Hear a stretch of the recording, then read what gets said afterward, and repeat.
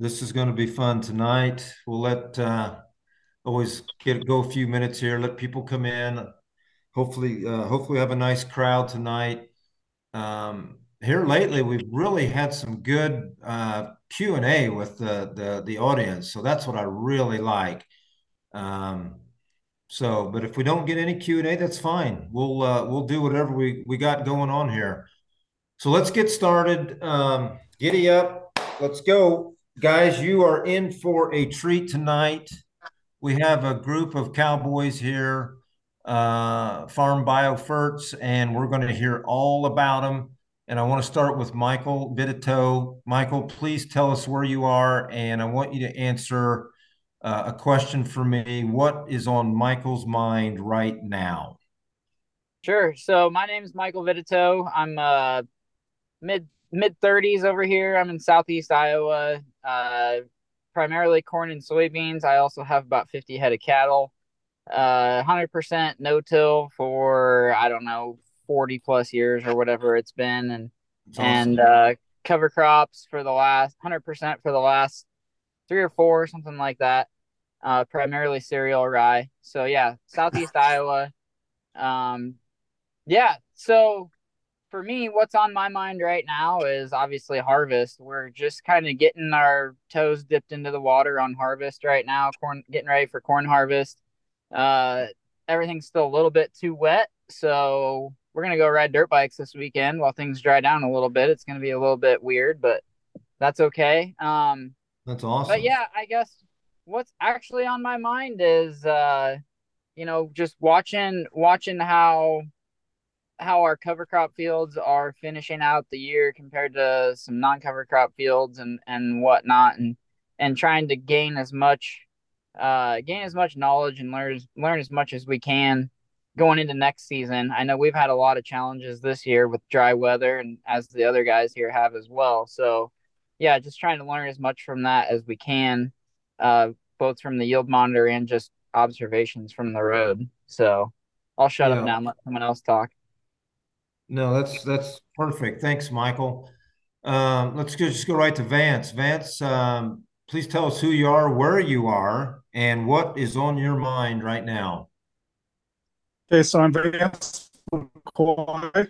I'm the only Nebraskan on here. I'm in southwest Nebraska, about 60 miles from the Colorado border and about Ah, 100 miles from the Kansas border. okay. We farm irrigated corn and soybeans mostly. And on our dry land, we have more diversity there: corn, soybeans, wheat, milo. And I also raise some cover crops for seed. And I have a cover crop seed business also where I, buy and resell cover crops. On my mind is rain. We just haven't had any here since we started out real good, Mm. and it's been dry here since probably middle of July, Mm. first part to the middle of July.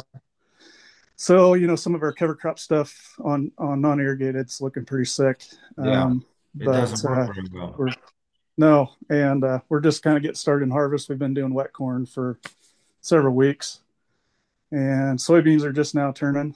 So yeah, I guess just on my mind, we just really need some rain out here. So Yeah.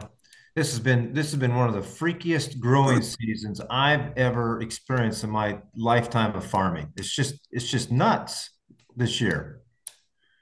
So, Vance, you've got to be close to Imperial, Nebraska, I'm guessing. yes, yep. Actually, I graduated high school from Imperial.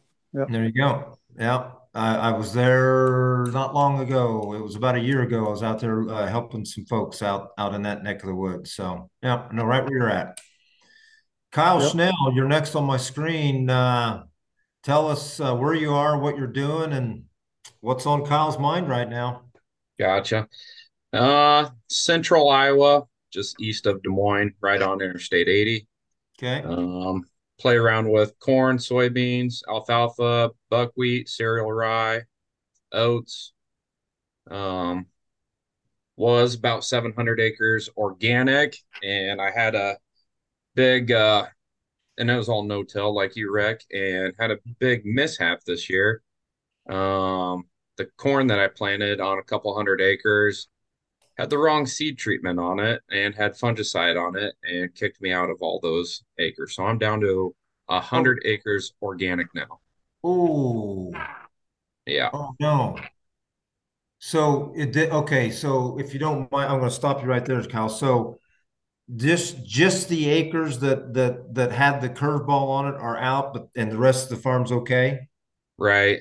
Okay. And I lost a couple. I had 100 acres that my local co-op spread synthetic fertilizer on accident. That kicked out those.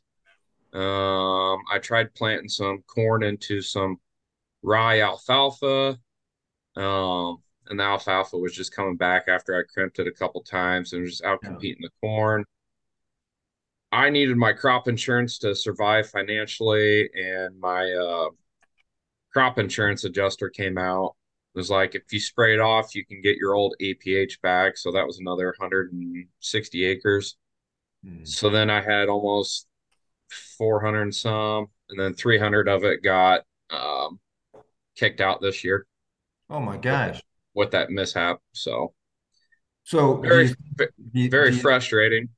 oh, that's horrible. So do you think you'll come back into the organic, or you're just gonna let it go? What are you thinking?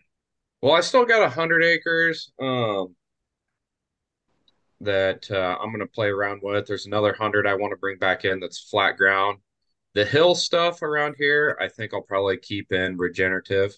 Yeah, Get that soil functioning a lot better before I dive back in. yeah, Um, yeah. That's a I don't know. It great. was a big undertaking taking that many acres at once and just diving into it for me. Well, So, we need to talk about that later, Kyle, because that's a very good point there. We've got to be, you know, get your soils right and get everything right, and then let's move back in. I love that approach. yeah. And Luna and I kind of talked about a question, kind of, we'll bring it up later. But what's on my mind was a test that I wanted to figure out this year. Um, SAP testing, bricks text or brick having high bricks, seeing what the yield could come to. But on Yeah. my Hagee sprayer, my front two legs, well, one of them snapped off and I went for a wild ride. That took all summer to get that Hagee fixed, dealing with insurance on that. Then I tore my ACL. So this whole year has just kind of been a 20. wash. Yeah, just a wash for me. And that's what's on my mind yet going into next year is still maximizing SAP testing and continuing to figure out how to get that high bricks. There's a few things that I did this year that got the bricks to jump, I think 5 points just with one spray. And my SAP testing is starting to curve in the right direction. We can talk about that later as well, but Yeah. that's what's on my mind.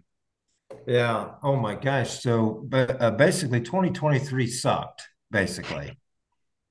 I've had a couple hard years, yeah. Yeah, well, that stinks, but I also appreciate, Kyle, your positives. You're still positive. You're hanging your head high. That's a testament. So keep up the good work. I know it's been a terrible struggle, but keep moving forward. That's all we can do. Mr. Gibbs, what's on your mind? Where are you at in the world? What's happening? Ryan Gibbs. I'm from Northeast Iowa. I'm about 10 miles from the Field of Dreams. So that's an easy way to Okay. tell people where I'm from. Everybody knows where the Field of Dreams is, Dyersville. So yeah, in eastern Northeast Iowa, growing corn, both traditional full stack corn and non-GMO corn, soybeans, buckwheat, cereal rye for seed production, a little bit of alfalfa. We got a few thousand pigs, and then we also got some pasture raised pigs, and then we got some cattle we rotational graze. Then I also own a cover crop seed business, grow Hmm. some seed, sell a lot of seed. We do custom application services. Been busy right now drilling in between rains. I'm not getting the rain, but everybody around me is getting rain, and so my custom drilling jobs are getting rained out. So we're hoping to start harvesting here by the first of next week. No, that's good. That's great. So what's on your mind, Ryan? So I knew you were going to ask this question, and all day long I was thinking about epigenetic. All right. Here we Because go. And I say that because I'm looking at my cereal rye that we've been keeping seed back. It's a VNS cereal rye, and our yields keep going up. Mm-hmm. And I sold some seed that I grew to a neighbor guy, and he had phenomenal yields, like over 80 bushel cereal rye seed. And he'd never gotten that growing Elbon, you know. And then I'm starting to read stuff on guys that are keeping, or not keeping, but they are planting corn that is grown in the same geography that they farm, and they're seeing the same results. It's like that seed is putting off, or that plant is putting off seed, and it's accustomed to that environment. And Right. so I was thinking about that all day. Like, man, I need to start sourcing seed that's grown in my same geography, you know, corn and beans and, you know, buckwheat, whatever else we do, because it's working with cereal rice. So, you know, there's got to be something to it. And so, yeah, that's what's been on my mind all day, Well, along with that's great. other things. Well, that's great, Ryan. But you know what makes you valuable then for your area is you can if you're sourcing those cover crops from your farm, then you know move them to other people, and you're accomplishing that epigenetics that you're talking about. So Yep. yeah, that's great. All right, we're saving the best for last here. As if. Ludmila, you now do not hold this short now. Tell us who you are, what you've done, and what is on your mind today, right now. Hi, my name is Luda. It's short for Ludmila Sharma. And I'm here because in January, Kyle and other guys here um, convinced us to start a Facebook community called Farm Made Biofertz, with the idea, and we're all admin team in this community, with the idea to make indigenous practices of making biological fertilizers discussed there, and support people who are doing it, and troubleshoot some of our experiments that didn't go so well. And we were lucky to meet people like Obigaya, who you probably know in organic conference area. He talks about Korean natural farming, and Kyle has done a lot of it. So I'm learning a lot from Kyle and from Kobe, and from Matthew Kyle, who is our Jadam master, and lots of other people who introduced us to this world. Like we started it because Kyle made us, knowing very little, but I was posting what I tried, but then it just exploded. People Mhm. started sharing what they've tried, what worked for them. And it's been very interesting and humbling for me. I'm in Charleston, South Carolina. I'm expat from Odessa, Ukraine, where I was born and grew up. I came to US to do my PhD at the Ohio State University. I do custom genomics analysis and transcriptomics and epigenomics, mostly for biomedical field, but a little bit also for um, in ecological setting for Mhm. biodiversity assessment. And what's on my mind? I'm very curious. Lauren told me that you, Rick, went to DC, and I just can't get it out of my mind. What did you do? What happened? What? Say that again, Lauren. What? Lauren mentioned that you went to Washington DC this week. Oh, oh. Well, we can talk about that later, but there's got to be something on your mind. I mean, what's running around your brain box there? Um, so when we talked about you going to Washington DC, I mentioned that I was happy that the agricultural minister of Germany finally admitted that by importing synthetic nitrogen from Russia, they're funding the war, the invasion into my homeland, into Ukraine. And finally, they got to realize it. And he said it publicly, which means he's going to do something about it, which made me very happy because we tried to talk to him, but we never got to. But we talked to an intern that helps his assistant, Hmm. and somehow it got to, which is like amazing. Yeah. Yeah, so I've been just very happy about that, and that's why I've been wondering what are you up to on the hill, because sometimes it seems like it's quixotic and nothing happens for a long time, but all you can do is plant the seed, and you never know what can grow out of it. And I'm just very happy that something did. Yeah. Well, I was asked to go there to help premiere the movie Common Ground, and it was shown to a few Congress people and senators and their aides, and then there was a Q&A afterwards, and it's and then we went around and we saw, I don't know, maybe seven congressmen and some senators, and just talked to them about the bills that are going to the floor. And I've been very fortunate that there's three bills that are headed to the floor for regenerative farming that I've been a consultant on. So that's always nice. So it was just, to be out there and show your face and have some conversations. And you're right. It's like moving a battleship, but once you get the thing started to turn, it's going to come around, and that's where we are. I think it's turning now. It's starting to make a turn. So that was my trip out there. It was fun. It was good, and I'll go again if I've got the time. So yeah. All right. So I follow you guys now because you got your feed and you see these comments coming in, and you keep seeing this farm made Biofertz coming up, and like what's going on here? So, first of all, Kyle, let's get to the chat here. What crop are you testing your bricks on? Oh, that one was soybeans before my sprayer broke. Yeah, yeah, soybeans before the sprayer broke. Okay. And hey, Matt, thanks for the question. And Douglas is asking, okay, what's the name of the Facebook page? And Kyle typed it in there. Got it. Perfect. Thank you.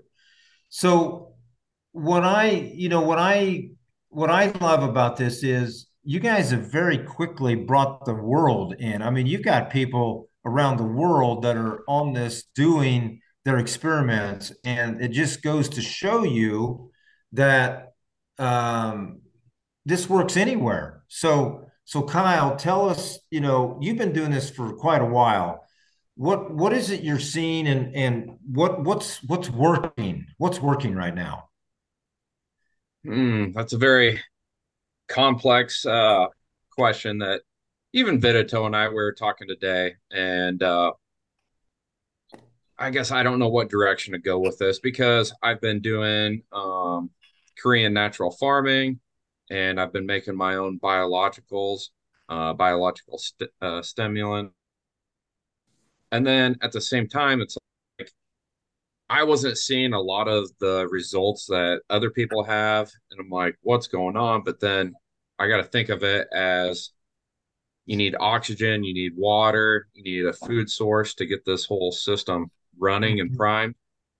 Well, the high meg soils that I have are so tight that I wasn't allowing to get the oxygen down in there to get the microbes to thrive. And I know John Kemp and Joel Williams were kind of talking about, what comes first, the chemistry or the biology. And I was always going after the biology first. And now I'm thinking maybe it's a little bit more of the chemistry to get the Mm. calcium in there, to loosen up the soil, to get that environment Mhm. right for the microbes to thrive and get the oxygen in there, and then get the water holding capacity up, which can come in time with the microbes, but we're trying to prime the system to get going as fast as possible. That's kind of on making, like the Johnson Sue's or IMO 1, 2, and 3, which is like a Korean natural farming practice, um, for making my own like nutrients. The fish amino acid, it's kind of a type of nitrogen plus all your trace elements in there. I don't So know. I was getting some good results with that as well. So Kyle, if you were going to raise corn in Iowa where you are, how much synthetic nitrogen would you, if you don't mind me asking, would you apply and then the balance is coming with the microbial package, right? Yeah. Okay. So that's another trick question because what I found out this year from last year previous. So last year I started off with 7 gallons of 32% with my corn, two by zero, right? My SAP test then showed that my nitrate levels were spiked up with only 7 gallons.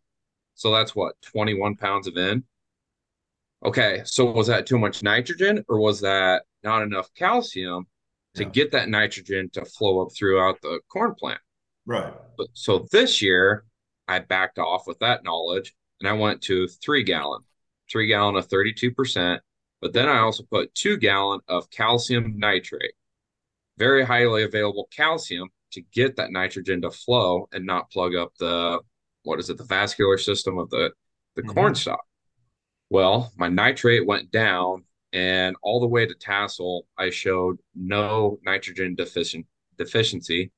And then I came in with 18 gallon of 32%, and it should be well over 230 bushel corn.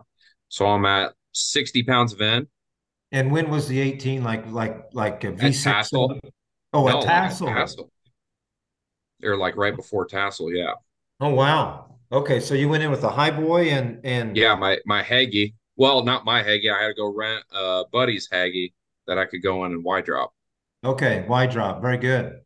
Yeah. So understanding that calcium nitrogen, I would say there's a point at almost 60 pounds of nitrogen where calcium is more important than nitrogen is Yeah.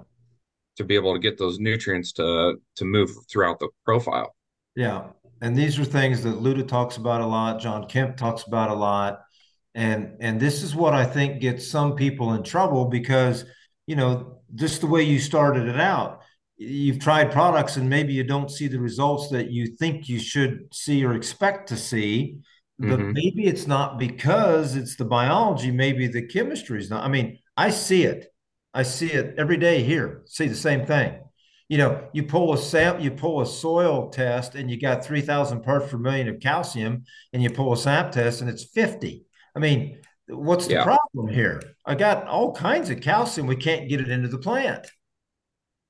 So yeah, I totally get it. So Vance, tell us a little bit more. Where are you at in this road of making your own biology, applying biology? What's happening?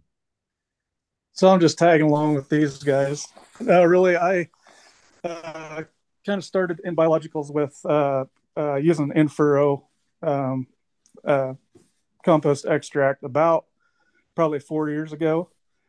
And I've liked the results of that all along. And then with bricks testing and stuff, I've been kind of frustrated with the, it just seems like I can't get my bricks to jump. Mm. So this summer I tested all kinds of different ferments and just so as far as bricks, I didn't see a lot of results, but I think I'm seeing some just healthy plants and just really haven't sprayed an insecticide for several years. I'm still a fairly conventional farmer. We still use herbicides, commercial fertilizers, but I've almost totally cut out. Well, I have totally cut out um, chemical phosphates. I still do use some nitrogen, just like Kyle was talking. But Mhm. I'd echo what he's saying on the calcium. I mean, we can get beet lime real cheap here, and we've gotten to where we just put it on everything, Mm. and that seems to really help our soils flocculate. We've been strip tilling for years and years, and we've got a hard pan at a foot level, and uh, this year with probing and stuff, it seems like our calcium, our lime applications have really helped that. Yeah. So, but And Vance, are you still using some chemistry? Is that what you said? yes, yeah. With our cover crops, I mean, that's the best way I found. Here we just got a little bit shorter growing season, so it's real hard to roll down rye like I'd like. Yeah. It gets real late for planting corn, and even with the soybeans, if I plant them as early as I want, they're getting pretty good size by the time it's time to roll down that rye. So we're still using Roundup to kill the, to Yeah. kill that rye and stuff like that. So Yeah. still using chemistry, but I almost no fun. The only fungicides I use is sometimes a seed treatment, but I've even gotten to where we're getting completely away from seed treatments. Even I don't treat my beans at all. Some of my corn still gets treated, but Yeah. no in-season fungicides or insecticides now at this point. So, Well, the only thing I was thinking there, and again, I don't live in Nebraska, and I can't, pretend that I know what I'm doing here because I'm going to ask you the question. Can you guys grow annual ryegrass there? yes, I've, I've, I've dabbled in it. I spread some with a Hagee a few years back, and just didn't get real good establishment on that. Okay. We It, um, it's got to come we need, out early. It's got to get out there early, yeah, and to survive your winters out there, you've got to get it established earlier in the summer than you think. But that is probably one of the best species I know of to go down and drill through that compaction zone you've got. yeah. I've wanted to try it at the V5 because, like I said, spreading it with the Hagee later on, it just doesn't. Just like Mhm. you said, it's too late. We have such a crop canopy there. It'll get up and get established, but then it winter kills. Well, that then the heat that you get I mean, you guys got it all. You got really cold and you got really hot, and you get those two together. If the annual ryegrass does not like either one of those, so um, let's see. Michael Thompson, cereal rye. Hey, Michael, how you doing? Cereal rye is far superior for a Western environment. Okay, yeah. So, and it sounds like you're using cereal rye. Just stay with it. I'd like to, hopefully Luda can help us here because she's the expert in this area. I have not applied lime on this farm for nine years. Now, maybe that's not a good thing. Maybe I'm leaving something on the table. I mean, Luda, the pH stays at 6.8 to 6.9 all the time. So help me here. Should I be applying lime? Why? You said that you have enough calcium in your soil, your pH is fine. Mm-hmm. It's just a matter of getting calcium into your plants and silica, like from fermented horsetail weeds, can help with that. Or boron from chicken litter or chicken litter containing bioferment can also help with that. If you have calcium in soil, you have optimal pH. Why would you lime it? Yeah, well, I'll tell you, I try to be open and honest with everything that's happening on this farm, and I'm going to be we struggle with foxtail, and everyone says that you have a calcium problem or you have a compaction problem. Well, everybody's probably got compaction, and I'm not going to disagree with that. But I don't think ours is that bad when you take the penetrometer out, and I can put a finger on each side of it and push it all the way to the handles with two fingers. I don't think we have a compaction problem. So that's where I'm at on that, Luda. I mean, how how do we find those combinations of certain things to then go out and attack a specific problem? I got one for you, Rick. Give I it got to a, me. I got a question. What's your magnesium level on It's that field?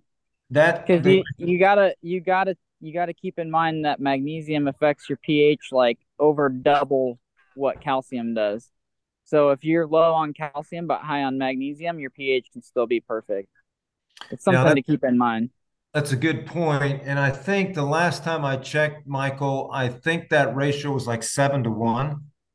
Well, well, I try and look at base saturation percentages. So on a heavier clay soil, you want to have 70% calcium and 10% magnesium.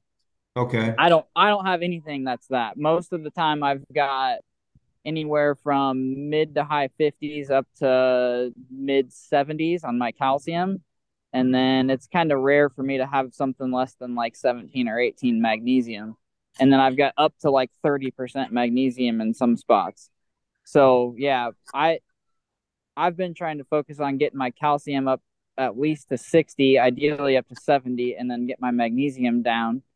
And doing that by putting on calcium fertilizer, like BioCal from Midwest BioAg, or high calcium lime. Definitely not dolomitic lime because that has Right. magnesium in it. And then trying to push sulfur levels to start pulling the magnesium down. I got a long ways to go, so stay tuned. A decade from now, I might be able to tell you if it worked or not. But that's how I Yeah. understand it to work from the books I've Yeah. read and whatnot. So, But that's why I've got you guys on here because see, a lot of people don't understand that you need like that calcium to magnesium relationship has to be in alignment or you're going to be you're out of bounds. yeah, And and that's exactly what's happening. My guess is I don't have those numbers off the top of my head, Michael, but I'm going to say we're right. probably in the same boat, probably in that 50% calcium range and probably that 25 to 30% magnesium range. Yeah, So we're probably not exactly where I want to be, but it's closer than I was 10 years ago. yeah, yeah. And I'm not going to say that it won't get better over time because Yeah.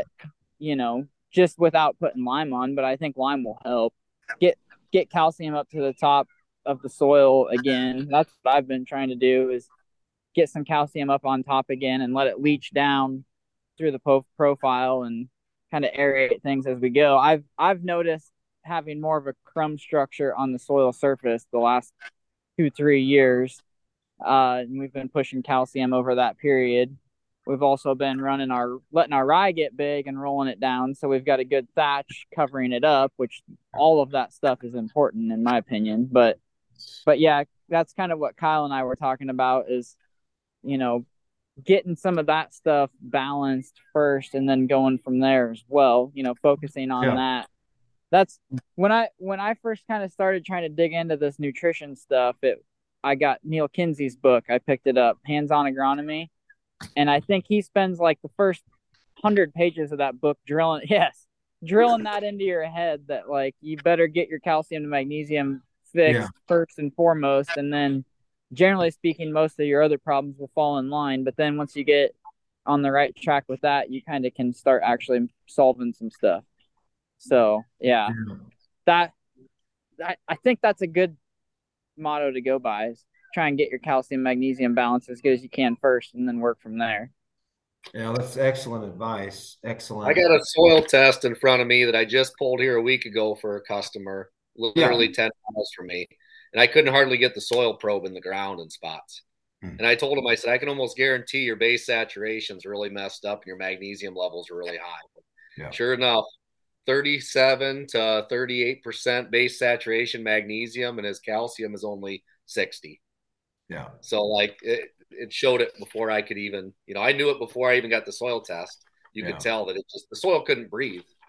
So then he doesn't have any room for potassium on there either because No, his calcium and potash levels are magnesium, very low. yeah, calcium and magnesium kick it off the clay colloid, and Yep. there's no spots for potassium then. So Yeah. Yeah. that's what I have problems with too. Is I've got too much calcium and magnesium total, and then I don't have room for anything else. Yeah. So, or very, I don't have any hydrogen. Put it that way. So Yeah. And this I love this because when the young folks, I try to speak to the FFA as much as I can and the high school ag students. And you know, Rick, what would you recommend to do if you want to come back and be a regenerative farmer? And I always tell them I would major in biology, minor in ecology, and minor in animal science. And that's exactly what you guys are talking about here. I mean, how many farmers are going to stand around and talk about not enough room for potassium or whatever, you know? So Ryan, tell us what are you up to? I know you got a lot going on, but what are you seeing? What's not working? What's working? Everything in both. Yeah, that's not a good enough answer, but yeah, I know what you're saying. So I guess I wouldn't be here if it wasn't for Kyle, because I went to his field day a couple years ago and seen what he was doing, and Yep. I was like, wow, this is amazing. I've never heard of this stuff. So I jumped into it. We started making Johnson Sioux bioreactors, which is basically compost. It's a no stir compost system. For the people that are listening, I'm going to try to explain this to a farmer who's never been around this stuff. Yeah. So basically, we're taking compost and we make an extract. So we turn it into a liquid form. And had a friend of mine, Caleb. He made a extractor this year, continuous flow extractor, so we can pump out 100+ acres an hour with this thing. And so we're running compost extract, basically liquid worm poop in furrow. And the last year was my first year doing it. We left check strips in every field. We noticed a huge difference on poor soil and high fertility, a lot of livestock manure ground. We didn't see nearly as much yield difference, but plant health was definitely better. I mean, we don't fight tar spot nearly as bad. We never seen it this year on anything, and I don't put no fungicide down. And over half my corn this year was naked seed. It was untreated seed. And my best looking corn right now, and my biggest ears and my best stand was my worst looking corn this spring. And that was Yeah. my non GMO naked seed. And that is my best looking corn. I think that's going to out yield all my full stack stuff by at least 20 to 30 bushel. It should. And I mean, I'm pretty excited. I'm really excited for it because that's the only field I got that I got regenerative verified through the soil regen program. And I'm pretty excited for that. But I mean, trying to learn about this biology stuff, I mean, I wish I would have paid attention to biology in school because I didn't think I needed it. And now I'm trying to become a biologist. And so, you know, uh, Michael Vitito talked about that hands-on agronomy book. I wish I would have bought that book 10 years ago when I started farming, and it would have saved me thousands and thousands of dollars and Yeah. made me probably 100,000. It really talks about how soil functions. And if you have a problem, looking at where you're high on stuff and low on stuff, because that's tying up other things. And And just really good. hold that book up again, Ryan. So it's called Hands-on Agronomy. Hands-on agronomy. Yep, and it's written by Neil Kinsey and Charles Walters. It's a really good book, and I All got right. little sticky notes in it. I've been highlighting stuff. Oh Really yeah. talks a lot about calcium and soil health, and I really like it. And what's worked and hasn't worked for guys.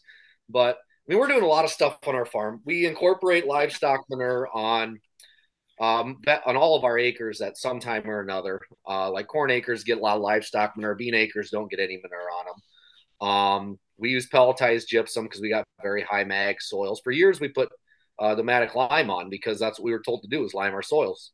Yeah. And, I came from a standpoint when I started farming back in 2010, I used anhydrous, corn on corn, full tillage program, spring and fall.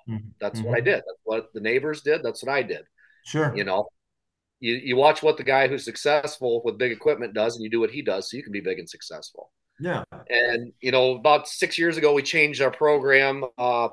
Neighbor's field is looking better than mine. He'd been doing no-till for years. So I just went over and talked to him, like, I want to do what you're doing because it's a lot less work and your crops look better than mine. Started showing me what he was doing, and it's just amazing. I was like, wow, I can do this. So we incorporated one field, and then from there we transitioned everything to cover crop and no-till within 2 years. And then I started selling seed for Iowa cover crop and working with them. We're making our own bio ferment fertilizers, compost extract, liquid worm poop, putting that on the seed. Our cereal rye we grow for seed production. We actually make a slurry in a 5-gallon bucket, put our cereal rye seed in a cattle mixer mill, and then we climb up to the top. We dump that sludge and water and everything into the top, and we get a nice black coating on the seed. Yeah. And we don't have a liquid system on our grain drill Yeah. to put it in We furrow. don't need So we just treat seed. And like this year, we had 70 bushel cereal rye, no fungicide, no plant growth regulators, no insecticide. And I didn't even put nitrogen on it. I put 200 pounds of gypsum on it. And there was enough carryover nitrogen in the soil from the hog manure the previous year. We didn't have to put any nitrogen on it. I Yeah. went and pulled soil tests in the spring. I had 60 pounds of nitrogen out there Yeah. on a Yeah. Haney test. So I didn't even put nitrogen on it. 70 bushel cereal rye. Yeah. And it stood perfect. And so yeah, Now we're you, making some other stuff, fish hydrolysate, stuff like that. yeah. Now you So run the numbers on that, Ryan, and you start looking at return on your investment there, and oh, it's just blowing the doors off. I'm probably going to triple my cereal rye seed production acres for next year because I can make more money growing cereal rye than what I can corn and soybeans. And Yeah. now I'm trying to figure it out how to plant the buckwheat after the cereal rye to double crop it. We're still learning on that. Yeah, We made you more money with buckwheat last year than we did this year. It's a better crop. This year our buckwheat doesn't look so good. We just not getting rain. yeah, we ours doesn't look very good this year either. We're learning. Now I want to throw something out here, and I'm going to ask Ludmila what she thinks about what I'm getting ready to say. Um, Now, Ryan, we have here in, I mean, we are straight east of you guys, okay, for the most part. And we run when you get into October, you're out of options here of what to plant. It's cereal rye. That's about it. And or some kind of a cereal grain that's going to survive the winter. So I think I've done too much of this, and this is my question to Luda is I think I've affected or shifted our uh, fungal to bacteria relationships because of the high carbon to nitrogen ratio environments that we've been in for too long of a period of time. What do you think about that? So you think your carbon to nitrogen ratio is too high because of all the cereal grains that Right. you get fungal dominated sleepy soils with a slow nutrient turnover. Is that what you're asking? Yeah, But as far as I know, you plant not just cereal rye, you plant muslin, a mix of several we cereals do. that Yep. help. You also in your slinger, you have temporary companions that are frost sensitive that you plant without expectations of them to overwinter just to get the nutrient cycling going, right? You have your sorghum there, some legumes, some of forbs, right? So that gets nutrient cycling going. It also wakes up dormant biology, propagates it, allows Yeah. it to sporulate and wait there for spring. And the residue compost in place, create compost and extract right there on the field, and feeds the biology and helps it wake up and in spring and feed your rye and then feed your crop that feed your beans that you drill into rye. So I Yeah. think what you're doing is great from this perspective. Yeah. Um, Vance plants rye with veg because he grows veg for seed, for green cover seed for keep, and rye is a very good scaffolding crop for very good companion Yeah. nurse crop for veg. But you don't want veg ahead of beans, obviously. Yeah. No, I But what you're love, doing, I think it's great. It's the best. yeah. I love planting a cereal grain with a legume because it makes that legume work even harder. Right, Then you get the benefit of what the cereal grain is sequestered to release later on in the growing season. So, yeah. right. Okay. And My you showed the world. Oh, go ahead. no, go ahead. What's You that, Lou? showed. You've made a point. You showed the world. You demonstrated very eloquently how much nutrients are sequestered in Hmm. rye and how it's slowly these nutrients are slowly released for the next crop. So it's perfect and it's very powerful. Thank you. Thank you. Appreciate that. We've got a Paul Naring on here. Paul, how you doing this evening? If you apply too much high cal lime, the calcium can tie up other nutrients. Apply too much gypsum, and sulfur levels can get too high. Like all things, test in smaller scale. You bet. Yeah, you've got to try these things at small scale. You're exactly right, Paul. And Mitchell came back and Mitchell's on. Hey, tonight. How you doing, Mitchell? Mitchell's another Iowan. Is that how did I say that right, guys? Iowan. And Mitchell's got topsoil and continuum ag, and we have our fields uploaded. Some of our fields are uploaded to the platform, and Mitchell's coming back and he just really dug through, showing calcium parts per million of 600 to 670, mag parts per million of 90 to 170. So we're out of balance there, right, Michael? Right. Yeah. What can help you cycle it better is something with deep roots like sunflowers, for Okay. example, or if you're in a pasture, cup plant or silphium, which is a cousin of sunflower, looks very similar, but it's a perennial. What It's is it? great for cup plant or silphium. It's a perennial cousin of sunflowers. It's great Okay. for pastures. It's also medicinal.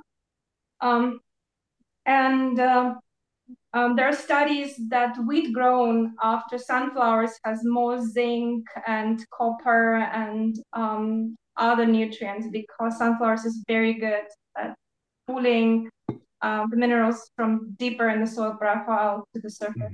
So, Okay. yeah. Yeah. So Michael, what do you think about those numbers? Pretty ugly right there, huh? No, not at all. I mean, I was looking at them. That's in parts per million, which to convert that to base saturation, you got to have. I don't know exactly what the formula is, but it involves I'm CEC and all that. So, how much exchange capacity you have on the clay colloid and the organic matter is going to change what your base saturation reading is for various ppms. So, I don't have a good enough eye to be able to tell that off the top of my head. So right.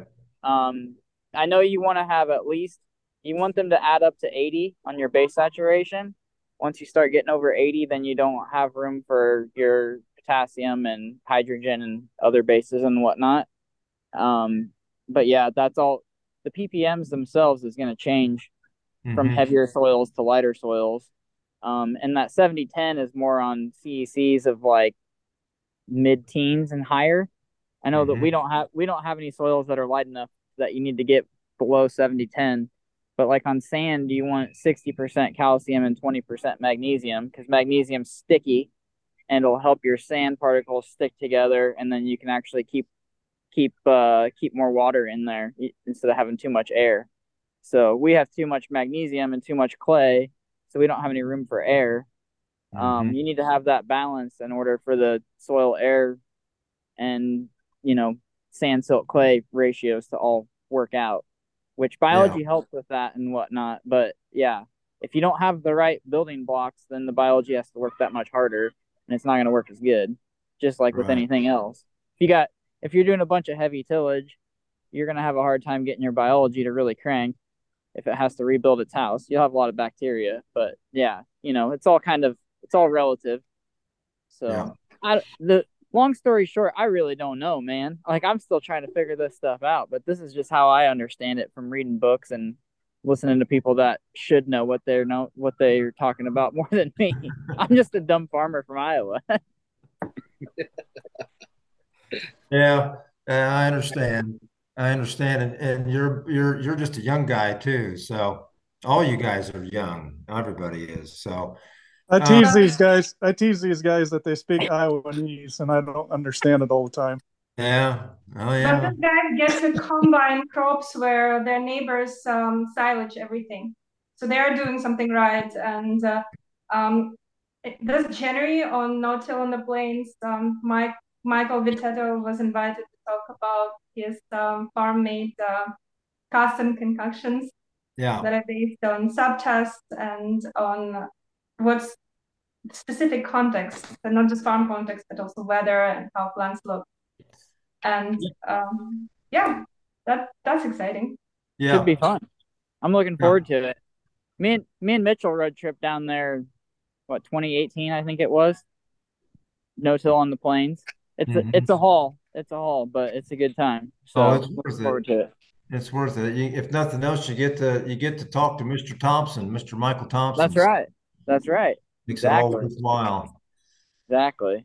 So So okay, here's here's my here's my number one question. I don't somebody whoever wants to take it or all of you can take it. How do we do what you guys are doing and take it to scale? Which is it seed treatments? Is it in furrow? I mean, to build some of this stuff to do 5,000 acres or whatever of foliar takes a lot of material. So how do we do this? What's the best way to move this across scale? Seed treatment, obviously, or in furrow, especially with Johnson Seal compost extract that Kyle helped lots of people set up. He has a process that is easily scalable. All with indigenous microorganisms like Jadam microbial solution, GMS. That is just a little bit of a leaf mold from an forested, healthy forested area nearby that is brewed with some starch source like boiled potatoes or malted barley.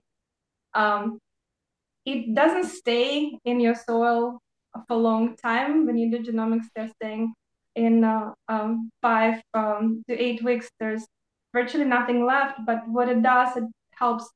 It seems to help jumpstart the nutrient cycling, and it seems to help wake up the dormant spores of the biology that is already there. So, So, so seeds Luda do that. is I'm sorry, Luda, is this what I would call like a hormone then or a stimulant? Is that what you're referring to? There's a lot in it. There's definitely native microorganisms because you're taking a little bit of your leaf mold in your area. So there are fungi and yeast and archaea and bacteria there. And when you brew them with for a short period of time in an open container with a little bit of starch, they will produce secondary compounds.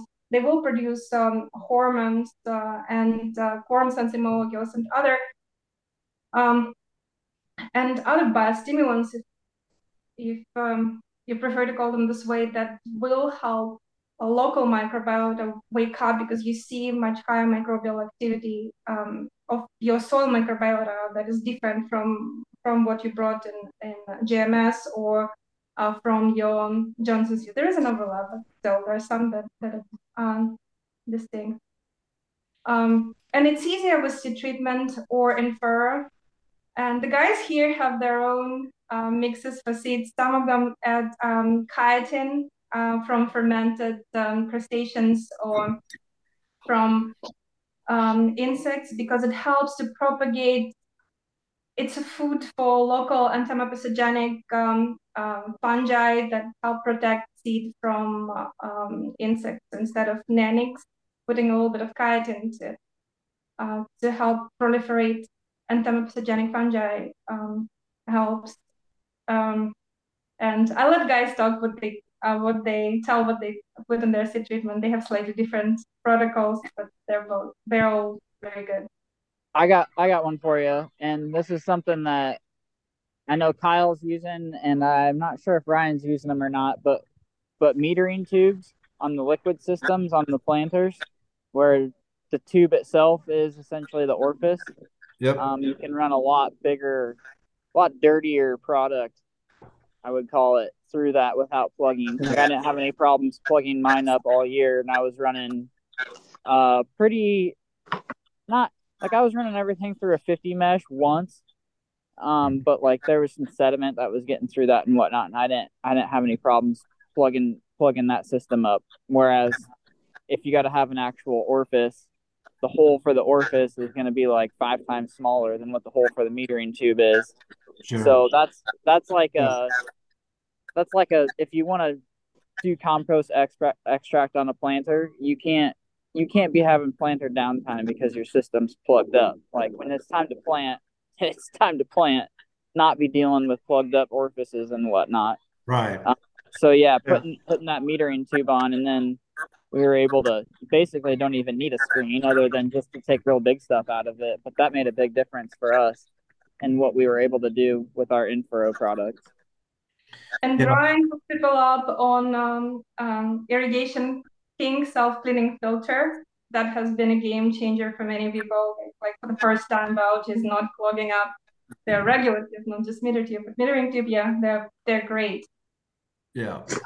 Kyle, what do you put in your seed, or what do you plan to put in your seed next time? Yeah. So, Rick, I kind of want to go back to the premises of your question on how to scale this, right? Yeah. 5,000 acres. Yeah.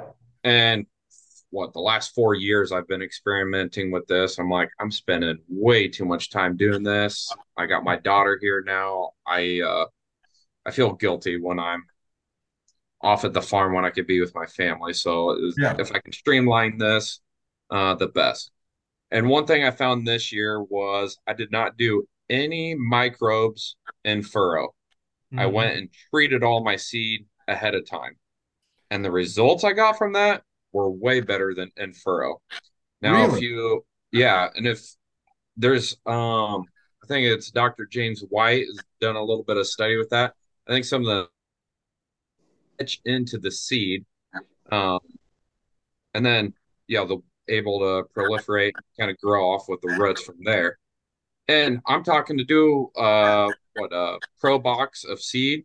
I probably used maybe a pound of Johnson Sioux, and then Holy. I made a slurry. Yeah, I made a slurry, and then I think it was about 3 gallons for 2,000 pounds of seed or 2,400 pounds of seed.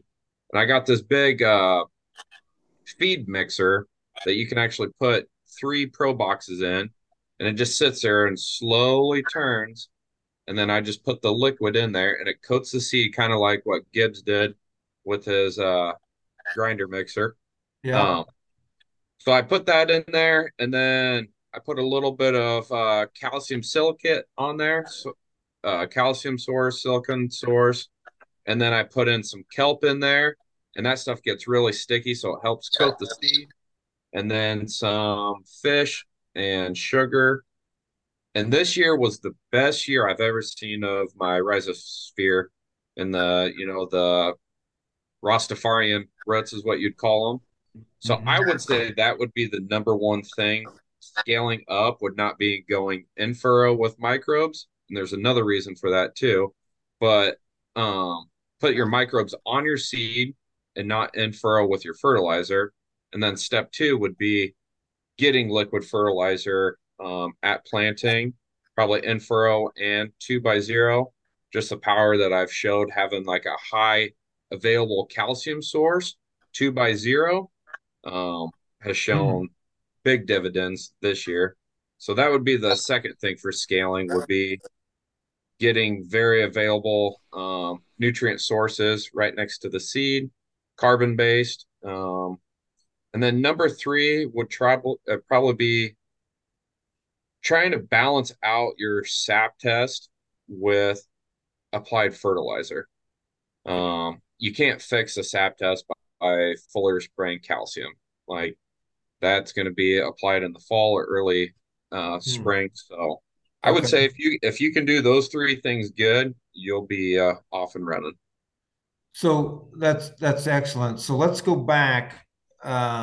Tell me the device again that you're putting. You can put a whole Pro box inside of this drum you're talking about. Yeah, yeah. So it's probably six He foot found it tall. in his neighbor's windbreak or ditch or whatever the hell it was. Yeah.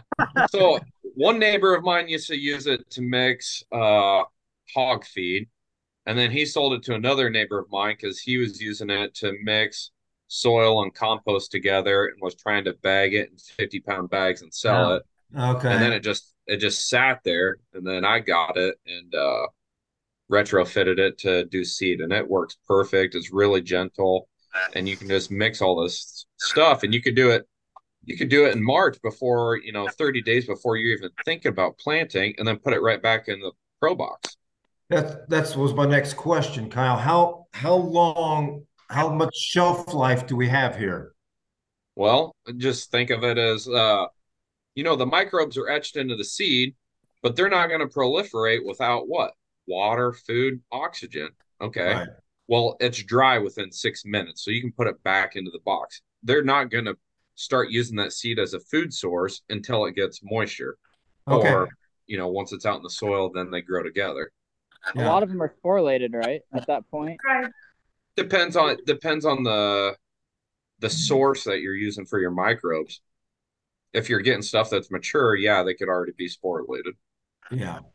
Yeah. But it's not just microbes, right? It's the signaling molecules that they produce when they Oh, turn the material that you start your compost with, your wood chips and your manure, and then you end up with something completely different. And think about all the enzymatic reactions that different microbes have to facilitate in succession, and how they have to communicate with one another to enable this transformation. So all those signaling molecules are still there, and plus you add fish hydrolysis or kelp that is filled with plant hormones.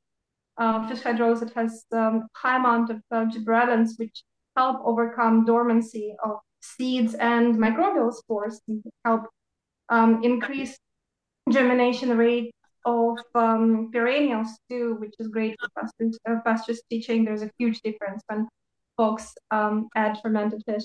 Can you guys talk about your own fish hydrolysis versus bought one, and what issues it created, the liquid fish? Ryan, can you answer that? Well, I'll answer it because I'm doing it the same way Kyle's doing it, I guess. We're taking whole fish. It does help to chop them up, and you mix it with brown sugar 1-to-1. It's very simple. Okay. And it works, and it doesn't clog everything What's up. the Very often when people get commercial liquid fish, or fish hydrolysis, it just creates a sticky mess, and no meter tubes can help with that. So, okay. yeah. So Ryan, what's the vessel here? What are you doing this in? I'm doing it in a 55-gallon drum. Okay. And then what I actually did was I drilled a hole, actually like 3 holes towards the bottom, and then I put bolts in them to seal it off. So that way I let it ferment. Kyle, correct me on this. I want to say it's 30 days, or is it 6 months? You can do however long. I did mine for a year. Okay, I want to say I did mine in like a couple months. Okay. And then I just took the screws out, and I put like a tea bag. Actually, it was a paint strainer bag that I got at Ace Hardware for $5. I Yeah. put that kind of where it was coming out the bottom of the 55-gallon drum. And so it kind of filtered it as it went into my buckets. And I filled up 5-gallon buckets with it. Now, the application rate on that, I believe, is 1 to 500. So 1 gallon of that would treat 500. Is that right, Kyle, or is it 1 to 1,000? Yeah, 1 to 500. Okay, Okay, now I hang thought it was on. 1 to 500. Time out. Time out. So you've got a fish that weighs, you said 1-to-1. So I assume a 1 pound fish with a pound of brown sugar. Is that Yeah. Yeah. I actually know someone who owns a restaurant in town. So I just called him up and like, hey, I need a couple 50-pound bags of brown sugar. And so it ended up costing me like $1 a pound. And so I got like basically 150 pounds of brown sugar. So I got $150 in it. And then there's a place about an hour from me that catches fish, and he also gets fish from like salmon and stuff too. He cuts some fillets out, and he throws the rest away, and some fish he just throws the whole fish away. So I went yeah. and got all that for free. So I basically got $150 in it in my time, and I'm making enough for like probably 400 acres with that. Now, okay, this is awesome. So, okay, so what you've got this, what are you putting water in there with it? And No, no water. no. What about oxygen source? Do you have oxygen being pumped into this thing? It's got a lid with a rubber seal on it, and I just set that lid on it. I don't clamp it down, I just set it on it. So that way it can still gas out, but it can't pull air in. Okay. All And right. then so I mix it 1-to-1, and then I do it, I put like an inch of brown sugar or 2 inches of brown sugar cap on the top, and that holds the smell in too. And it doesn't stink, it just smells like fish jerky. Like it smells really sweet. Smells like Like money to me, I would think. I'd think it smelled like money. What's it yeah, taste like, Ryan? Yeah. I have not tasted that. I do taste the fermented plant juice. That stuff is good. That's good. All right, now Ryan, let's stay right here for just a second. Okay. So what's the goal here for this product? This is a nitrogen source, I'm gathering. Is that right? It does provide some nitrogen. I'm kind of after some amino acids Amino and acids. you know, so I'll put it in like a I did it this year. I actually bought fish hydrolysate that I put in furrow. I purchased fish hydrolysate for that Yeah. because I didn't have enough of my own fish made to put in furrow. So the stuff I made, I came back and did a foliar application on my corn at night. when the sun was down and dew was setting in. And I did it on my corn and some of my beans about 14 days after a herbicide application. So, and I put like fulvic acid with it, some humic acid, yucca. You can mix some stuff with it and do a nice foliar application. Oh, We were able to get the bricks up a little bit, but we just didn't have the rain to keep our biology going all season. So it yeah. was hard to get bricks going with a foliar.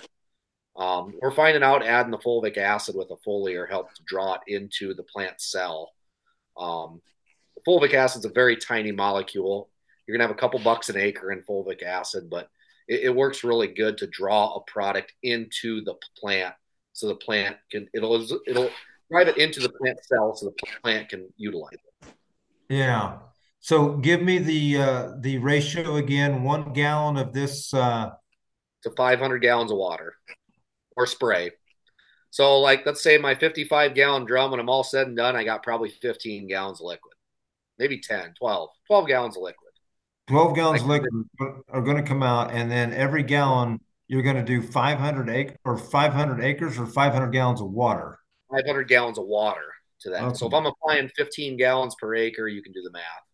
Okay. And it's mostly, yes, amino acids. There's also all kinds of C minerals. There are more than 90 different minerals, and they are in organic compounds. So they're in a form that is very bioavailable.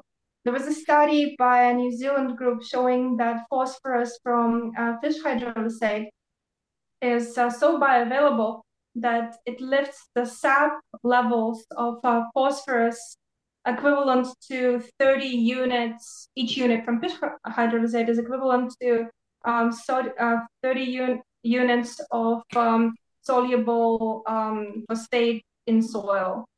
And as I mentioned before, it has a lot of hormones like gibberellins that not only help seeds germinate and overcome dormancy, but also help ripening and help at the reproductive phase. So there are multiple modes of action for fish hydrolysate. And if you think of it, the three sisters of Native Americans, the corn, the beans, and the squash, started with fish head, right, being planted underneath. And you can find fermented fish fertilizers in many indigenous cultures and throughout Asia and Africa and South America. People have been doing it for millennia, and there is a reason for that. Yeah.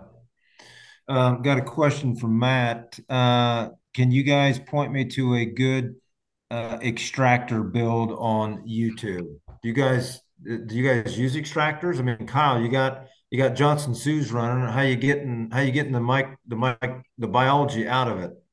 Kyle built his own. No, I didn't really build it, but I bought it and had to rebuild it. I really didn't use it this much after treating seed. I guess I would actually start pointing people away from extractors and just treating seed. Get a 5-gallon bucket, put a handful of your compost in, mix it up with your paint drill, and sift it and pour it on your seed and mix it up. And you can do that a month ahead of planting. And then you don't have to buy an extractor and spend all that time doing all that right in the middle of the season. And then when it comes to foliars, I don't know, it's a toss up if you need microbes on a foliar or more nutrient based. But I like putting microbes on with the foliar as well as like a little defense package. Yeah. Yeah. So Kyle, you said something that made me think of a question, and now I just lost it. So if but when it comes to extractors, how about this? So I've done an IBC tote. I think Metatote still does it a little bit of this way, but cut the top off, put your stuff in there, and just take a rake and just massage it for 5 minutes. And if you have the ability to just like let it sit overnight and stew a little bit, come back in the morning, stir it up a little bit, and then I just put it up on my forklift and just tilted it and then open up the valve and then put a little filter there and just had it drop right into my chem inductor and that was on the pressure side through a venturi and right into my planter or my sprayer, and away you go. And Yeah. then last year I got a 300-gallon cone bottom, and then I bored out the bottom to put a big 3-inch valve. And off of that, I put a T and had air coming in the side and would just blow and massage all that material in there. And then I Yeah. shut the air off, let all the big uh, material settle to the bottom, and then I drain off just above that and then filter that. And then once that was all gone, then I'd open up the bottom on the bottom and let all the solids fall down. That For was that was myself, that was really slick. for me out here, I do a lot of extracting because I have the opportunity to put through the pivot irrigation. So I do a lot of extracting, but I use I got my plans off of Bio5. They've got a spot on YouTube where they made a IBC tote extractor, and I made one of Oh, those. But I do a lot of extracting because I'm pumping it through the pivot nonstop. I'll and say that my design is kind of off the Hiwassee extractor design. It's an auger system with a screen on yeah, around it, so it's a yeah, continuous flow. And like I said, I had a friend of mine, Caleb, built that, and it's extremely efficient. I agree with Kyle on treating the seed, and I think that's an awesome idea. I like the fact of putting living biology that I can see under a microscope in furrow on my seed, but also on the soil because it is direct contact with it. So if there's any living fungi, living bacteria, any good living organisms, they've got a home right there. Like yeah, we're putting them right there so they can reproduce, so they can yeah, eat, so they can. So that's my opinion. That's why I like liquid in furrow, and I got liquid in furrow on the seed and on the planter anyways. I can put my fertilizer out the back of the planter. And I mean, this year we pumped just under 1,000 acres through that planter with a double liquid system, running biological in furrow and then our fertility out the back. So it can be done. It can be scaled up. I just got 12-row planter. I mean, a guy can do this with a 24-row planter pretty easy. It just, you need a second guy, you know. I tried doing it all myself. It's a lot of work by yourself. yeah. Well, and it just takes so much time. I mean, I pull into the farm and I'm looking at a 5,000 gallon tanker behind a semi, and it's going to take 20 hours to extract enough in there to get me to go spray 300 acres, you know? And then you come back and do it again. So I love the seed treat idea because I think that's truly how you take it to scale, and everything's right there when those new roots are coming out and the radical and everything. It's right there, ready to take up. So I totally agree. Michael, what do you think? I like that the guys put the synthetic fertilizer if they need to start a fertilizer to buy instead of putting it in furrow, not to Yeah, put down the biology, which is also important. I mean, when yeah, it's wet and cold and you need to jumpstart the system, what can you do? You cannot wait till it's warm enough to plant your corn, although they do wait till it's warm enough, but still. Keeping synthetic separate from biology, keeping biology in furrow and synthetic to buy, also helps. yeah, So for me, I guess I'm new enough to the whole biology application thing that I don't even have a whole year under my belt at this point. That being said, I did put compost and extract in furrow on everything that we planted, and that was all done with an IBC tote extractor, just with the top cut off of the tote. Um, I was able to make 80 acres at a time per batch, and then I had to clean it out and then make another one, and yada yada yada. It kind of worked out where I was able to make an extract and let it sit and then go mix up some other stuff that I was going to then mix the extract with when I was done with it. And then it all kind of worked out where I was able to, have a workflow where I was working the whole time, but like I wasn't the one running the planer tractor either. So I had someone else running the planer tractor. yeah. And then I was just mixing the whole time. So I was pretty much full time mix boy and tender boy, for planting season. But that was fine with me. I'd rather do that than sit in a tractor myself. I've done Yeah. enough of that. I'm not that old, but I've done enough of that I don't mind not doing it. You don't need But any more yeah, so that's practice? where what's that? You don't need any more practice? No, I don't, not really. Not really. So, but that was something I was able to do, with very little cost, Yeah.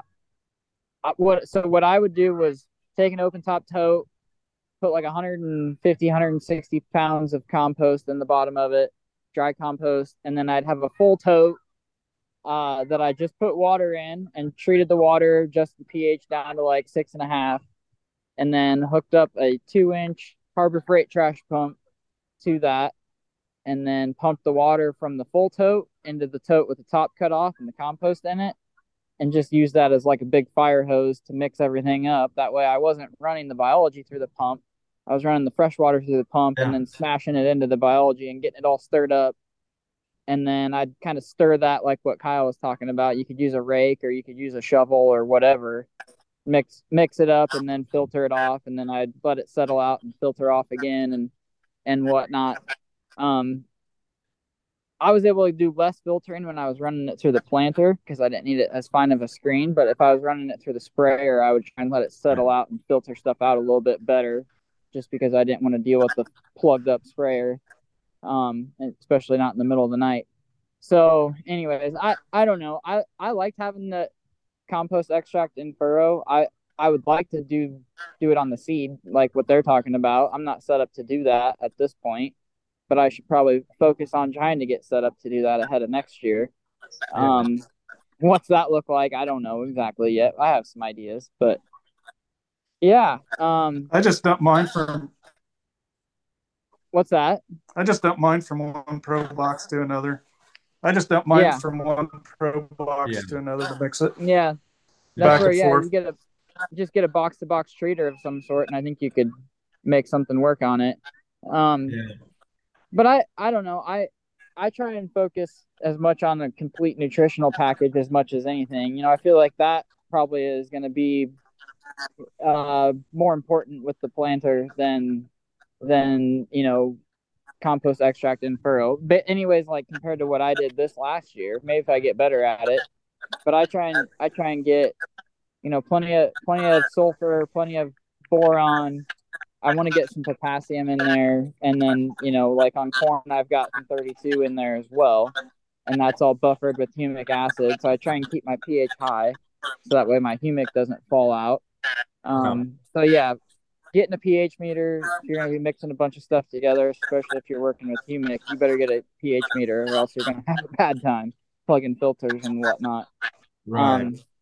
But that's what I try and focus on is like 3 years ago, even we were putting liquid on with our planter, and it was just straight UAN and ATS, just raw, and it kind of makes me shudder thinking about that now. It needs to be buffered, and then we need A lot of boron and we salt. need calcium, and yeah, there's a lot of salt there. And so since we started putting humic with the nitrogen, especially, and then also trying to make a more complete nutritional package, I've seen a big turnaround in the way some of our crops have been looking, especially through stress periods. Yeah. So that's what it's all about, is getting your crop through a stress period without having it get real stressed. That's a big deal, especially in a year like what we've had the last two. So Yeah. Michael, can you talk about your jar test? How you make sure that nothing gets clogged up beforehand? I've only done a couple of them, but it's good. It's a good thing to do. Sometimes I've been operating under the liability clause that it's better to be lucky than good. But I've kind of started trying to do a little bit more homework on it, and, making sure that I do jar tests in proportions of what I'm going to be throwing in there, to make sure it's going to work. But the best way to do that is just start mixing, like take one ingredient and mix it straight with another and see what happens. Yeah. That's not necessarily going to be the concentrations that you're going to have in your final mix, but you can see what turns into sludge and what doesn't, I guess, and then see what plays nice with it raw, and then if it gets diluted and whatnot, it's probably going to still play nice. Yeah. And then you can start figuring out combinations of stuff. So that's kind of what I did, and what I found was the fish product that I had did not play nice with really anything. So I pulled it out and then saved it till the very end of the season and ran it foliar on some soybeans like real late. I thought it was late enough that I probably shouldn't be doing anything, but I think it worked out. So yeah. Yeah. That's All right. that's something to definitely keep in mind. Start mixing 20 things together. Well, it's kind of like the jar test when you're still using chemistry, right? They always recommend you put the stuff together, and yeah, Does anybody do that though? I don't know. I, I don't know. I usually don't, I'm not in but that world anymore, so I don't know. I know. I know. Um, Steve Hoffman's got a question. Is there a commercial biological product to use? We have no way to make our own compost tea. That's Fed and a happy, right? huh? But I've used some product from Dan Rasher with Fed and Happy. He's got pretty decent product. The coarse stuff I like. That's a Say it again, Ryan. What is it? It's vermicompost from Dan Rasher has it with Fed and Happy. That's a Okay. pretty good product that I use that I've had pretty good luck with it. At least looks like it so far. We haven't harvested anything yet, but that's a very affordable product that I've used. Yeah, I'm actually he making sells an vermicompost. extract. Yeah, I think he sells the extractor, the Hiwassee extractors. He's also a dealer for them as Okay. well. You know, Um, I've got a thought for you guys. I come up with these ideas. I don't know if they're going to work or not. What do you think about if we put our insecticide boxes back on, which I hate to even say that word, but if we put our insecticide boxes back on and put the actual vermicompost in them, and then T-banded that on as you're planting corn, that isn't that the end of the question. There's no compost tea, there's no extraction, there's nothing. You're putting the actual raw product out there right over the top of the seed. That is actually great. A bunch of people who plant small seed like canola, camelina, they mix it with vermicompost or with millipede compost, which had fat and happy are both, just to be able to distribute the seed better. Yeah. I think you could do the same if you could get biochar down to that precise of an application. You could just put it on the same way. I I'm don't gonna know biochar because uncharged biochar, just straight up biochar. Look at it. It's a sorbent, right? It's used for bioremediation. It tries to absorb everything that it finds around it. So the tests was that have been mixed. When there is excess of something in the soil, for example, toxic level of molybdenum, biochar really helps sequester it and it helps the whole system. But if you have the system without toxic excesses, straight up biochar may not be very beneficial unless you charge it by mixing with manure, but you don't apply manure or with something else, with some other biology. But vermicompost or something like calcium silicate, if you need to, if you want to, you can run through that. What else? I wouldn't run sugar, it will make a sticky mess. But yeah, gypsum, so a little bit of gypsum if you need yeah. to. I don't I think you was do. told if you're going to run like a dry compost out, just sprinkling a little bit behind the row is not going to be enough. That's where I was told it takes 1,000 pounds of composted compost per acre to equal what we can do in a liquid form at 2 pounds per acre Really? input.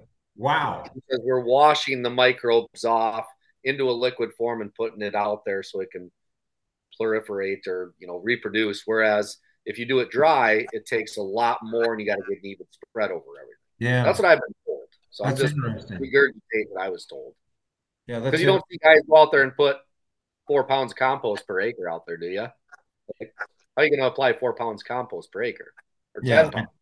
Yeah. But in a liquid form, you can take 60 pounds and make a liquid, and it looks like muddy water, and you can put it in furrow at the rate of 2 pounds per acre. Yeah, And that's a that's what good point. Dr. Johnson did, 2 pounds per acre, Dr. David Johnson, and had results with it. Yeah, that's a good point, Ryan. I'm just thinking that once it rains and whatnot, it'll go right down into the soil profile. And I was just trying to think of different ways to try something. It may I Well, not just work. I'd say talked to a guy. it's sure better than doing nothing if you don't have the ability to scale that up. To me, Yeah, that's way better than doing nothing. yeah. Yep. Yeah. So one thing that nobody's talked about here yet is, and you've talked about pH of the water, but what about the quality of water? What kind of water are you guys using? Kyle, I want to start with you. Are you using RO water? Have you got your own? If you got a well that's good enough, it passes grade. What are you doing? Yeah, I got well water. Trying to invest in an RO system. How And important is that? How important is that? well, that's what I figured out this year. That was kind of like my biggest highlight where I got the bricks to jump, I don't know, 5 points. I can't remember. And it was the hardness of my well water that I finally figured out that I had to overcome. Yeah. So, so this is another topic. It's like people sell these nutrient packages like, hey, go spray this as a foliar. They don't know what the hardness of your water is. So how do they know if it's going to overcome or get tied up right away? Yep. And so my deficiency was iron on my soybeans is what I was battling. So I did uh, equivalent to 1 pound of iron sulfate and just a 1 gallon pump sprayer. And then I did 1.5 pounds, and then I did 2 pounds, and maybe 2.5. I can't remember. But it took me all the way to the high level of spraying it. And I did a few rows here at 1 pound, 1.5, Mhm. 2.5. And then I went and checked with my bricks reader an hour later, and it took, I think it was the 2 pounds equivalent per acre to offset or overcome the hardness of my water to actually be available for my plant. So it's like I didn't I didn't test that last year. I was more just mixing everything in because my SAP test said I was low on it, but I wasn't getting my bricks jump that I wanted. My SAP test, it was moving a little bit, but not exactly what I wanted it to be. Right. So it kind of stinks with my sprayer breaking and tearing my ACL this year that I wasn't able to get a lot of practice, but that right there, that was my goal this year was to increase my bricks and figure out exactly how to do it because I was struggling with it a lot last year. Yeah. Um, so there, the importance of an RO system to where maybe you don't have to go through that learning curve of figuring out how much of a nutrient water. Um, I think that'd be Yeah. very valuable. Yeah. So obviously everyone needs to get your water supply tested. Do you guys have on your website somewhere or your Facebook page somewhere like a chart of what where you want your water levels to be? Do you have that on there somewhere? You want less than 50 parts per million for everything to work ideally. Sometimes rainwater can be more because it gets the stuff off the roof. But if you let it settle and aspirate it from the top, it's usually fine. Unless there was dicamba in a cloud and it rained on and you got it in rainwater. So there's that too. Because sometimes you make Jadam microbial solution, which is the leaf mold brew from a tree nearby in rainwater, and it works just perfectly. And a week later you do it and it doesn't work at all. And then you find out that your neighbor's spraying dicamba, that the season started and it's probably in Yeah. your rainwater. So Yeah. I would say rainwater, but yeah. Yeah. Ryan, what are you doing on your operation for water quality? You're on mute, Ryan. There you Sorry go. about that. There you go. We're just using our well water, but yeah, we've been kind of fighting trying to get our bricks to really jump much. We've been seeing some bricks increase, but not much. And then after talking to some guys and saying, well, you need to use RO water to strip the minerals out to get the best benefit, and so yeah, that's I think where we're going next year is either a soft water softener or RO water. And I know water softener is going to put salt in it, but I know I'm trying to weigh out my cost on it because an RO system is not cheap. And Mm-mm. we've been just been our water is perfect. It's just hard. So we got to add citric acid, and what else to it just to get it to drop our pH. Um, but yeah, I've been using just regular well water, but I can tell like even on my chemical programs, I do use some spray chemicals. We're just not getting the results with it. And I think our water supply is part of it. So we Right. do need to do something different with our water for next year. That's on the plan. Yeah, totally agree. Michael, what about you? I'm not a lot different from the other guys on here where I just use well water for right now. I would like to get set up RO at some point, but it's, it just hasn't got to the top of the list yet. Yeah. So I try and treat everything like with citric acid if I'm trying to get the pH down. I've played around a little bit with acetic acid. Um, make acetates out of the calcium and magnesium that's making my water hard. Uh, Acetates are good for that type of stuff in my head anyways. Um, so yeah, that's kind of, it's something that I need to get on my higher up on my priority list at some point. But RO, I think if you can swing an RO system, go for it. Yeah. So And Vance, what about you in Nebraska? You got good water there, or what kind of water? Well, I thought so, but I have a black truck and I parked it near the garden and got watered overnight and it turned it white. So we've definitely got an issue. Oh And yeah. I'm the same. Luda, all summer I've been blaming or accusing Luda of being a RO system salesperson because she keeps telling me I need it, and I'm same boat with these guys. I need to do something about it. But yeah, we have hard water. So. Well, But Kyle figured out And how to it's build an definitely arrow an issue. system, We're and still using. he promised to build an arrow system for everyone, right, Kyle? So Kyle will start an arrow business. I'm just joking, but yeah, you can build your own.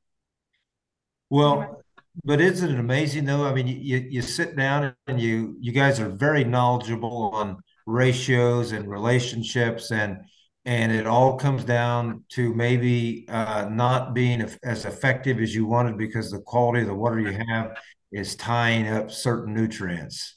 That would be frustrating. So, and again, it goes back to that. I always preach if you've never tried cover crops, the first time you try it, it's got to be something that works or you won't come back.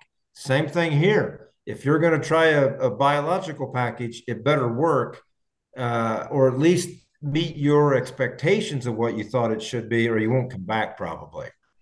Right. The easiest one is rainwater before the dicamba season. Yeah. and then yes, just a cheap small RO system just for foliars. Even with biocide, you can get away with using a quarter or a third what of the recommended norm and still have effective effective dose if you use it in clean water, clean enough water, less than 50 ppm. And if you use it at optimal pH, which is also very important. Yeah. Graham Sage from New Zealand, well, now from Australia, has a wonderful spreadsheet with all the different agrochemicals and optimal pHs at which they have the longest half-life. So if anyone emails him, he will email it back to you right away without any questions asked. Yeah. It helps drop the rate of, for example, glyphosate. So in RO water, pH 2.7, people get away with using 5 ounces per acre and getting complete control. It would be great to not use it at all, but sometimes it's not an option. So, it's great when you can greatly decrease the rate by using RO water on optimal pH and adding a little bit of fulvic, which is soluble at that pH, and a little bit of sugar, and a little bit of fish too, which helps when it's a little dry because it stimulates plants to grow with rodents and other things. So when weeds grow, they take in glyphosate better. So it sort of, tricks them. Yeah. So Luda, let me ask you a question. If you were still in a chemistry program and you were going to go out and apply some chemistry, would you add fulvic acid or something to those loads to protect the biology that you do have? There are a bunch of studies that show that fulvic has three modes of action. First, it's so delicious for the phyllosphere, both plant and biology, on the surface of the plant that anything associated with it, and it likes to complex everything around it, manipulate everything around it, gets taken into the plants at much higher rate. The difference is foliar applied biocides and nutrients taken within an hour with 36 hours, adding just a few ounces of fulvic per acre. The second thing, it works on biochemical pathways, for example, shikimate pathway that is implicated in glyphosate resistance. So it helps to calm it down and helps overcome the glyphosate resistance in some cases. And the third way, it helps proliferate the phyllosphere biology to bioremediate the biocide later on. I'm sure there are other modes of action, but those are well known. So there is a handful of studies that show that when fulvic is added to glyphosate, for example, its metabolites get bioremediated much faster. Yeah, I've heard that. Yeah, yeah. Thank you. So if someone is in a I don't know, a full tillage system, full chemistry, whatever you want to call it, and I'm going to start with you, Kyle, on this, and they want to start to shift toward less inputs, maybe no till. This what you guys are talking about is part of that system, right, Kyle? I mean, you need the help. That system that I just described, leaving and coming toward, I don't know if you want to call it regenerative, whatever, needs this type of help. Yeah. I would say the first thing would be balance your chemistry, right? Get that soil breathing. And you don't even have to use cover crops, but it would help. And then start to transition more into like carbon inputs. Yeah. So like your fish, molasses, kelps, um, the humics, rock phosphate, all that kind of stuff, and then start to pull back on your synthetics. Try to get rid of the salts. Yeah. Um, I you can still do tillage, but like what Vito said is you're wrecking your house every single time that you do it. Yeah. So I don't know. Just slowly pull a band-aid off, I guess. When I transitioned into organic like 4 or 5 years ago, I went cold turkey, and it probably wasn't the best way to do it. Right. It's difficult. Yeah. But I think when I'm not going to say there's no biology happening in those fields. There obviously is, but I think to help you get through that transition period is when you really need that jump start your system, and get the microbes introduced at greater levels into your system. I think that's when I think back of making the transition, that's what I wish I would have done, was had this biology up front at that transition. I mean, I'll be honest with you guys. I've tried a lot of things. I've got vermicompost in the warehouse. I've got a lot of stuff in there that I don't see a lot of change in our operation. Now, I don't know why. Maybe you guys have got a thought. I need some help here, but I've tried a lot of products and I just don't see the difference yet. Ryan, what do you think? Putting the biology out there is one thing, like your vermicompost. Feeding the biology is the next step. Like I use the vermicompost and furrow, but like I dribble molasses and humic out the back of the planter. Like we got the biology we're putting out there. Now let's give it a food source. Is there Okay. something oil for it to eat? Oh yeah, there is. But let's get it ramped up. Let's get it producing faster. Sugars, molasses feeds your bacteria. Uh, Fish hydrolysate, fish feeds the fungi. So let's put both out there. Those are our two main ones, are bacteria and fungi.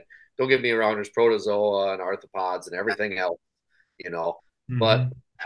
let's feed them. I use a lot of molasses, pure cane molasses. No, what do you mean? But you got to give us specifics. A quart to the acre, a gallon to the acre, No, okay, yeah, I'm glad you asked that. So I'm usually running like 2 pounds per acre, two like with the pounds. flounder.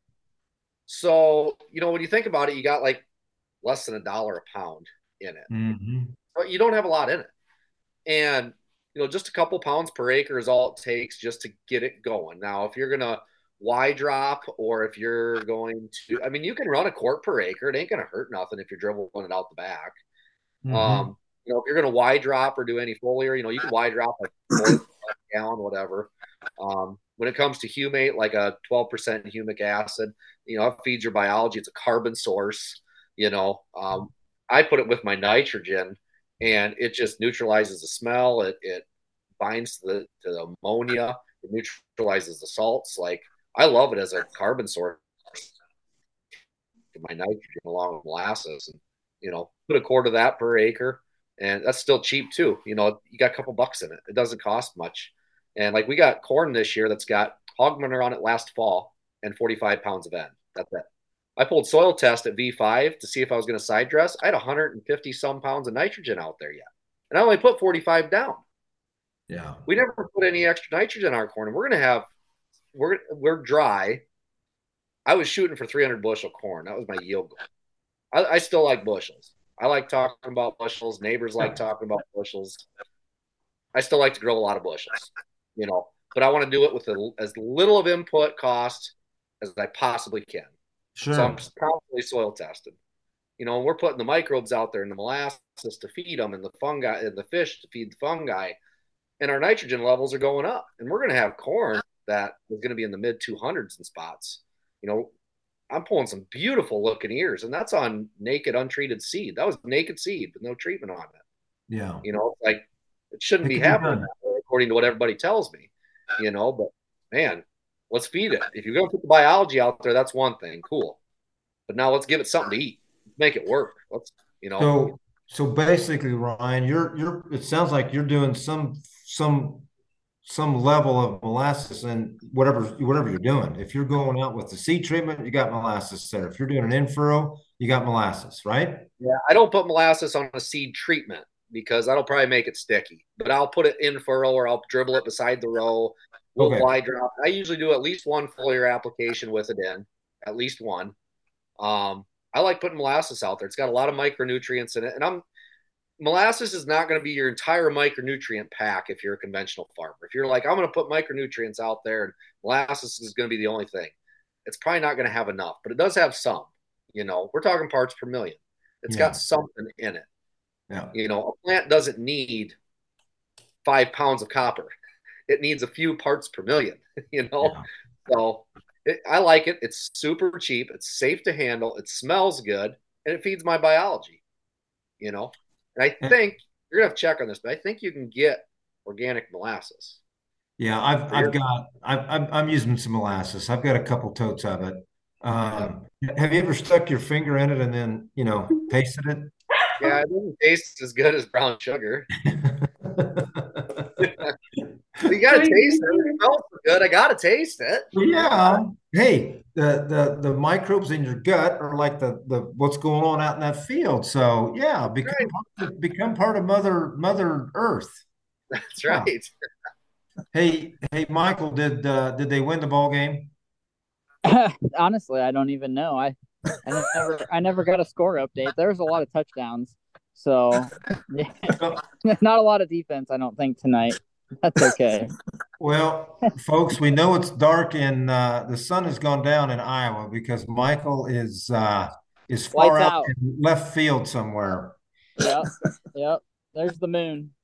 That's where I don't know Michael real well, but I think he spends a lot of time out in left field, I think. So Yeah, you got that right. So I got one for you here, Rick. yeah. If you can imagine that. All right. So reading and listening to some stuff that Gary Zimmer's put out. when you talk about some of this stuff, kind of like pulling it all together, Yeah. he talks about how calcium is the trucker of all minerals, boron is the steering wheel, silica is the road, and sulfur is the key switch. Mm-hmm. And when you think about some of that stuff, it kind of makes sense with, you know, calcium is a big part of building, you know, cell walls and the structures of all of that, and silica is as well. And so those are two huge parts of it. And then boron being very important for a number of things, but like when the plants feed their exudates back into the soil, there's like the trap door there that has to open up, and boron is the thing that helps to open up that trap door to feed the biology. So that's a big deal. And then you look at what sulfur is a part of, like all of the amino acids and whatnot. Well, guess what? That's like super important in building a healthy plant.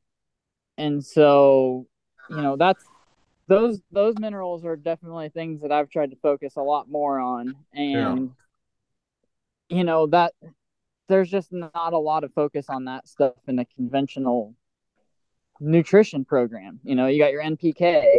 Why do you need anything else? And then lime to pH. Well, I already told you how I felt about liming to pH because it Yeah. doesn't really work. Yeah. No. You got other stuff going on. So, anyways, Yeah. those are some things that I've kind of focused on trying to get addressed, because I know that boron levels are crazy low around here. Um, Mitchell helped kind of figure some of that stuff out. Uh, yeah, so calcium, boron, sulfur, and I mean, if we can get silica out there some way, that's something I've been trying to figure out what to do, and uh, different ways to do it. But I know there's a pile of silica in the soil, but we need the biology to get that stuff available. So yeah. Yeah. Anyways, that's some rambling for you that you didn't really ask for, but No, that's okay. That's okay. That's what this is all about. And I just want to interject something here. I mean, and then we're probably gonna have to try to wrap this up. I think we're going into 2 hours. Now, folks, um, Kyle is organic on here, and I think everyone else is not. So, got to understand here that we have to go out. If we're organic, we have to source products that are OMRI approved, and we also, I always check with every product that I'm considering using. I double check with the certifying agency. Do you approve this in our operation? Because you don't want to have happen what Kyle had happen. So always remember to check the label, make sure you get a certificate. Some of these products are hard to source now. Everything they've talked about is hard. Some of this stuff's hard to source in an organic mode, like boron. That stuff can be difficult. So just keep all that in mind. Please do not jeopardize your hard-earned time and labor to get to become organic and then get kicked out because you tried some product that wasn't approved. So just be careful. Um, get Solubor. It's Omri. is it? Yeah. Okay. Boron there boron's an interesting one. I didn't think there was a synthetic form of boron. It's all mined product from what I understand. Maybe boric acid stuff. I don't know as much about that. But Yeah. I know Solubor is a mined product. So it's Omri approved. But it is Anyways, Omri. Okay. yeah. It All says it right. on the bag. I've dumped like 800 bags this year. Believe me, I've seen it. Okay. So, All right. Well, and you know, do you again, you guys, have you got on your Facebook page, do you have like Kyle, do you have your recipes on there? And Ryan, do you have your recipes? And Michael, you know, hey, I'm going to use Soluble. Okay, where are you sourcing it from? Can people find all this stuff out like that? We're trying not to advertise specific products, also because, as you said, there are people from all over the world, so it might not be applicable to them. But yeah, there are plenty of recipes on earlier posts and on group files. So if you just search by boron, you'll find a ton. And then you can ask, you know, where do you guys get this stuff in Kansas or in Missouri? Then somebody will chime in. So usually. Yeah. Okay. And we got Brian on. Brian, how you doing? Good to point out that folks should avoid molasses with preservative in it if they are using biologicals with it. So, Right, this is a big one because a lot of non-organic molasses comes with propionic acid. And when Michael Vitetta tried to make super magro style bioferment with using this molasses as an energy source to propagate biology from his grass-fed cows in this bioferment to be able to spread it to more acres. It didn't go well because the propionic acid pretty much sterilized the whole thing. So yeah, Brian, it's a very good point, Brian. Yeah. yeah. Thank you, Brian. Excellent. Well, let's head this thing toward home. Kyle, give us some closing comments. I mean, I guess I want you guys to answer one more question for me, if you would, and then give us your closing comments. Here's the question. Um, Kyle, have you reduced inputs on your farm? And if so, by how much, and how much further do you want to go? I know that's like three questions, but I'm trying to get to the audience here that by using these methods, we can start to pull away. So what's your answer? Okay. Um, yeah, I used to be 180, 200 pounds of anhydrous, and pretty much cold turkey cut everything. And then I went all the way to the bottom and I'm slowly working up, right? And using the SAP testing to figure out what's tying up with other nutrients and what's limiting from maybe moving it through the profile of the plant, slowly getting back up, um, and then addressing it in the soil. This year I have two huge windrows of cattle manure that I've put biochar in, Hmm. some diatomaceous earth for the silica. I've done rock dust. Um, Last year I used some rock phosphate. Um, I think the only synthetic input that I'm using this year was a little bit of 32%. Everything else is more on the carbon based. Yeah. See, But you that's buffered it with humic, correct? The What's that, 32. Luda? You buffered 32 with humic, correct? Yeah, Right. humic and sugar and yeah. I don't use molasses yet, just because I haven't found a good source. I've been using brown sugar. Hmm. So, on the organic acres, I can't use 32%. I've been using chicken manure, and then the fish. Yeah, I used to make my own fish. I would do it in IBC totes.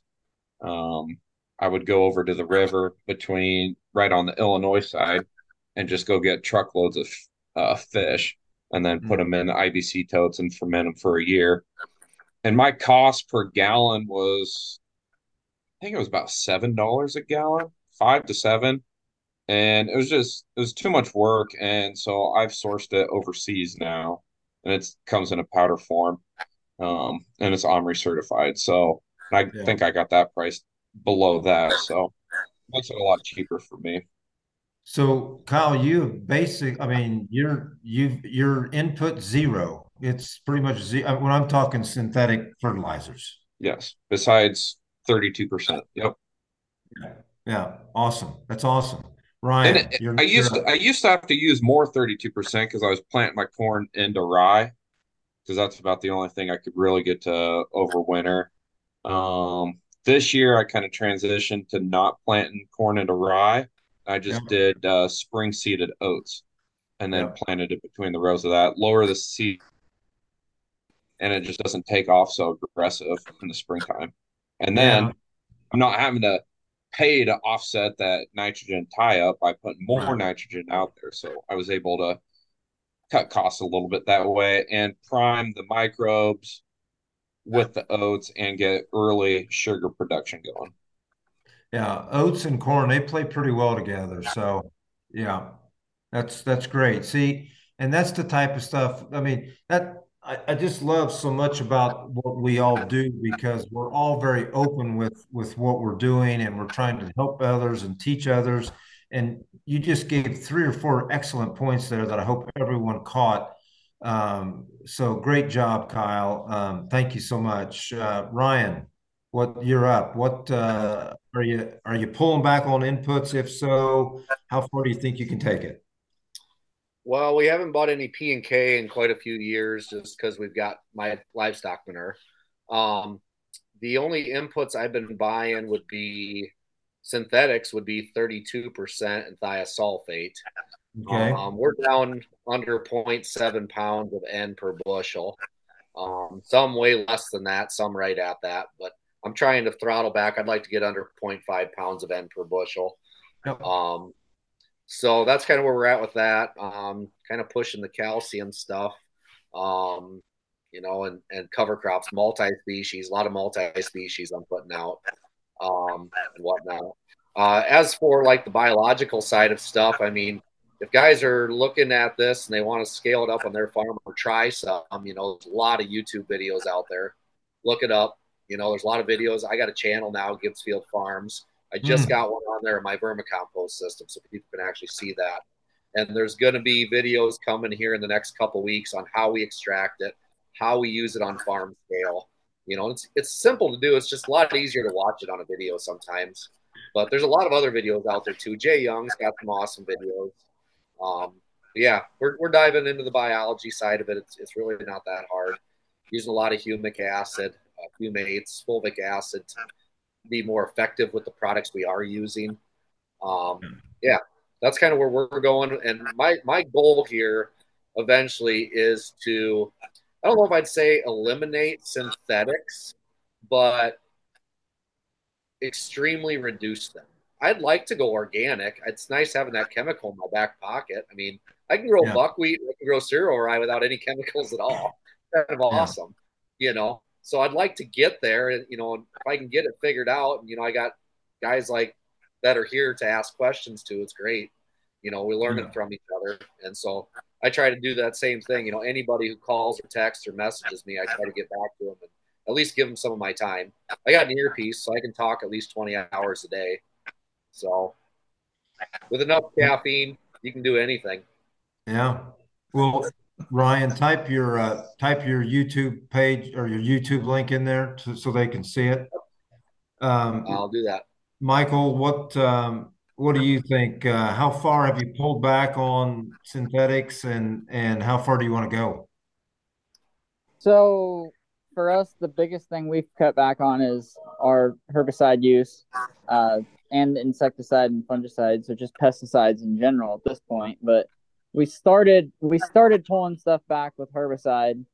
I think a lot of it had to do with using cover crops. Like we were able to eliminate a lot of herbicide in our soybean year by leveraging the weed control ability of cereal rye. Yep. And so, that cut out all of our pre and all of our residuals post. So, that's been a big deal. And then we've been able to do a very similar thing on corn. So yeah, our chemical use on herbicide is, depending on the field, anywhere from 70% to 50% reduction in what we were using previously. And then the last 2 years, we really haven't used much as far as fungicide and insecticide goes. I did spray some fungicide on some soybeans that a little bit of downy mildew coming in, and they're not organic, and they're seed beans, and I'm gonna go ahead and spray it. And then we haven't sprayed fungicide on corn the last 2 years. So yeah, I really like where things are going on that front. We're cutting back on seed treatments as far as chemical seed treatments go. A lot of soybean seed treated seed and whatnot. And I like to plant my beans in April, like fairly early before we plant corn. So it's kind of like a safety blanket for me at this point. But we did do a couple boxes of naked beans this year. So yeah, we'll see how those do. They were planted April 14th, so naked beans early. That should be a good situation for the seed treatment to pay for itself if it's going to. But yeah, my goal is that some of this in-furrow compost extract and nutrition that we're putting down is gonna help with that. So yeah, those are kind of the things that are on my target list. Um, we don't use a ton of synthetic fertilizer. Like we don't really put down much as far as a dry P&K spread because we've kind of like Ryan, we've got a lot of livestock manure around here, which is a really good source of nutrition. It's organic source and whatnot. Uh, we we do have some fields though that they've had manure applied on them, every other year for over 30 years. So Yeah. you start getting that far down the road, we're seeing some high dig into is just like when we utilize a very complex nutrition source like that, what kind of imbalances are we going to get to the high side, Yeah. and what can we do to fix that? And I think that's what things like humics are really good at is grabbing some of those imbalances and trying to bring them back into where we need them to be. Yeah. So, anyways, yeah, there's that for you. That's awesome. Well, thank you, Michael. Vance, what do you think about synthetic fertilizer reduction and how far do you think you can take it? So I'm same as Ryan said. I'm pretty much just applying nitrogen. Um, but even with it, I've reduced it by putting humics with it, um, and I use back to your previous question about the water and stuff. I use fish hydrolysate with all my chemistry when I spray, and it Mm. seems to really help. I get a better kill. I've just put it in the place of crop oil. I mean, Mm. it just really seems to help. And so I use a lot of fish hydrolysate. And but the asides are pretty much gone away, other than the herbicides. But I've cut those quite a bit. Forced myself into that some by planting non-GMO corn. I mean, I'll burn down a cover crop, but then once corn comes up, you're pretty well forced into no more Roundups. Yeah. And if you can reduce your glyphosate use, your need for fungicide kind of goes away, and even insecticides. It just the plant health just. I'm old enough to remember farming before we had all that stuff, and I remember the first gray leaf spot I saw, and it was in Roundup Ready corn. I mean, there's a correlation there. Yeah. Yeah. Well, that's great. So I forgot. I want Lou to hang on just a second. I'll get to you here to finish this up. But there was one more thing I wanted to ask and I forgot. Kyle, I'm going to start with you. What generation farmer are you, Kyle, on your farm? Uh, I think it's sixth generation. Six. Ryan? Yep, you're on mute, Ryan. On the farm I live on, I am the second generation farm, but all my grandpas before me farmed, and my dad just kind of took it over, but he moved to his own farm. So on this Yeah. farm, second, but You're probably what, sixth or seventh then? yeah, probably somewhere in there. They all farmed. They all dairy Yeah. farmed. That's awesome. Michael? Kind of similar to Ryan, where I'd be third on the farm that we're on right now. But yeah, I believe all of my grandpas before that farmed as well back in the Perfect. day. So Yeah. yeah. Vance? I'm fifth generation here. Took a little longer to get out west with the wagon technology, but Well, yeah, I'm fifth generation, and my boys are farming here, and so we got 6 and 7 coming on. awesome. That's like us here. I'm fifth, and then daughters are sixth, and grandchildren are seventh. So I just want people to understand that the heritage involved, and guys, I can safely say that all your ancestors are smiling. They're proud of everything you guys are doing. It's awesome. So keep up the good work. Luda, take us home here. You've got quite a group of guys here, and there's even more that aren't on this podcast. But You should be proud. And you know, what's the one thing we should all take home tonight? What do you think? I think the greatest thing that guys have is each other, his community. It's, they talk every day with one another, and they talk every day to other people, probably dozens of other people every day. In Yeah, our little admin chat every day, in the Biofertz, farm made Biofertz Facebook community every day, in the Snap chat group, in other groups. And I think it's great that they keep each other, they support each other, but they also keep each other real of what to yeah, expect and what goes wrong, and they troubleshoot. And I think this community that we've built on a Facebook group and this micro communities that guys form in the areas around, I think that's the greatest thing that we've got. And I wish Vance talked more about how he removed two herbicide pests by planting green into his hailed out corn, and then Milo-based frost-sensitive cover crop was like lots of other things, and then planted green his winter wheat into that cover crop was what it is like a quarter inch of rain since early July, and that's all they got. He got, and he planted his wheat, winter wheat into it, and it formed beautiful rhizoshes, just to yeah. show that diversity can overcome drought. And he saved two herbicide pests, and how Kyle yesterday planted green into his buckwheats, which suppressed weeds, which cycle nutrients for him. How what Ryan does with his buckwheat and rye also, and keeps the herbicide best. And the same thing with Michael, how was his relays, his beautiful relays, like the most beautiful. Sorry, Lauren and I've other guys, I've but seen I've seen um, Michael's fields firsthand. His yeah. relay crops are nice.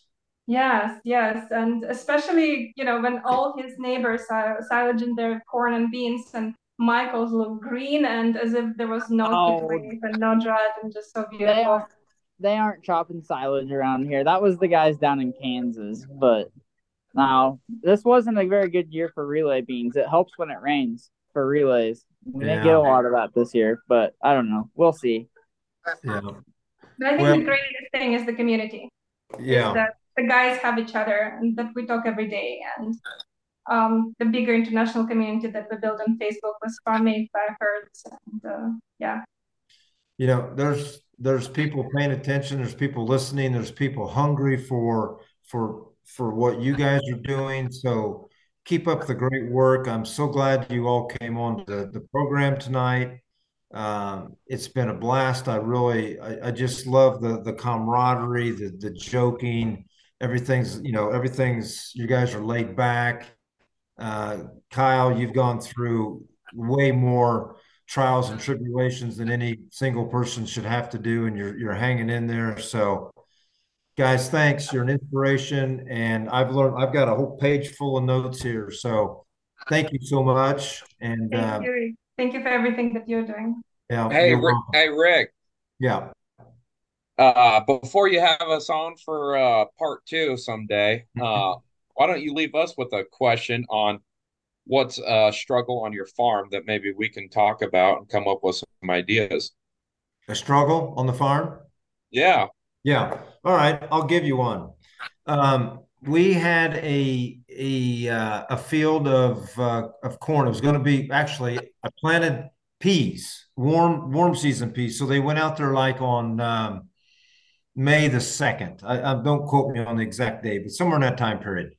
And we came then behind that with untreated corn, actually put a seed or a biological coat on it, vermicompost, some fulvic acid, some other things. I don't really remember what else, some molasses a little bit.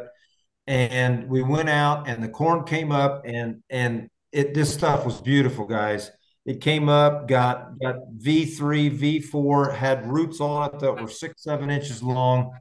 And in about 10 days after that, the corn started to die. And I lost all of the corn in that field. It just died. and absolutely disappeared.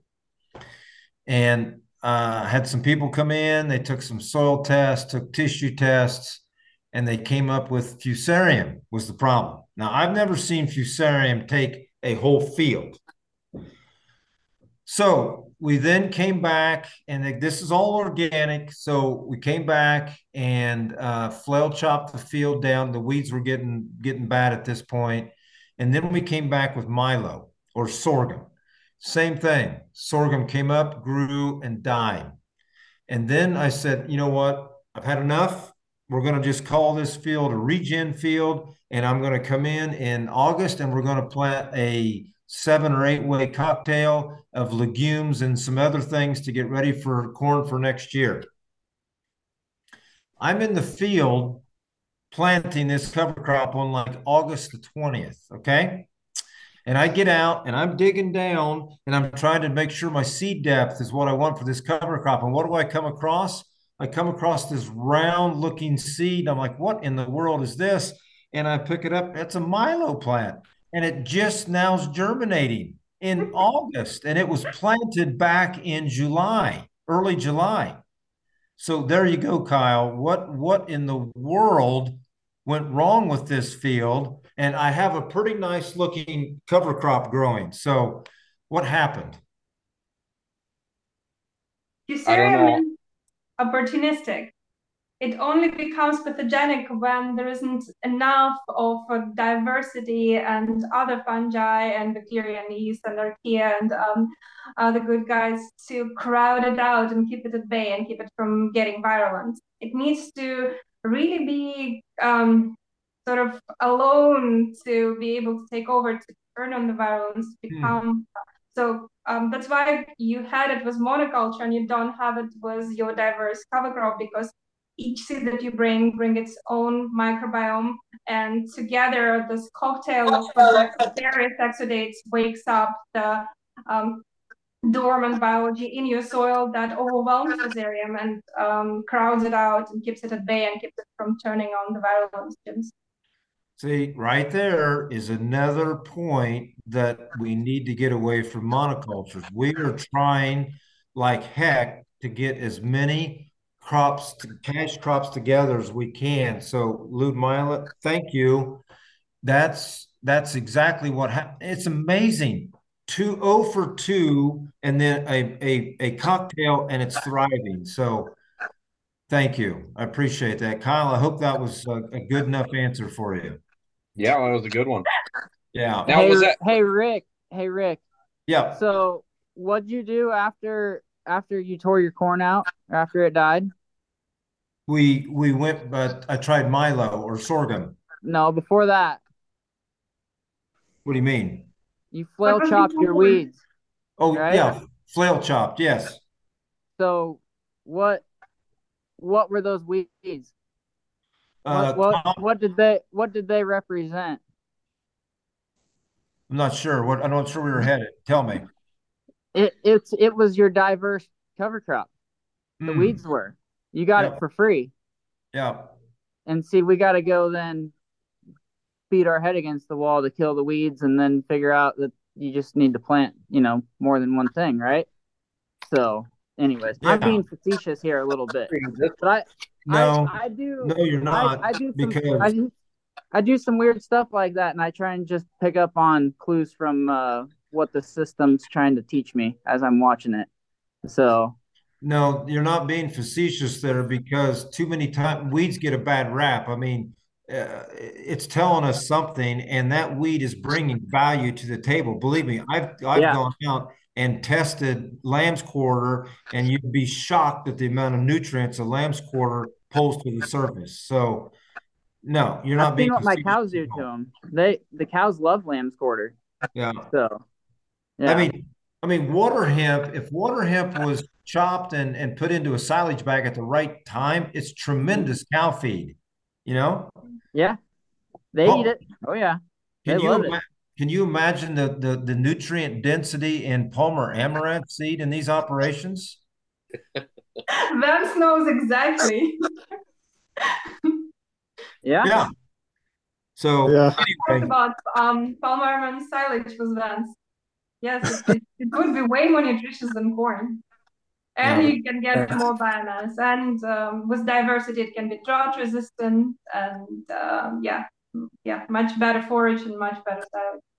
yeah, but yeah, it just can't go. It can't be out of control. But I'm Yeah, just making a Yeah. point you need to that graze it or hay it for silage before instead before you'll have too your many neighbors times. will love you tenderly. Yeah, too many times the weeds get a bad rap. I mean, I'm not saying you should let weeds just go crazy on your farm. That's not what I'm saying. But a few out there are okay. Okay. Well, guys, thank you so much. This is Allows you to kind of take advantage of weeds when they show up and let them teach you some stuff. So yeah, it's cool. The yeah. indicator species, they're very And good and diagnostic Ryan, put program. your book back up again. Put your book back up again. Weeds. When weeds talk, that's a good one, folks. Mother Nature is telling you something that it's just there's something not in balance. We often talk about balance. Everything we've talked about tonight is trying to get to the right balance, and that's what you got to do. Right. Well, thank you, everyone. Have a great weekend, and guys, thanks. This has been great. We will have you back on again. Don't worry. So, Right on. Thanks have a everyone. good one. Thank you. Thank you. Thank you so much. You bet. Bye bye. See ya. Bye.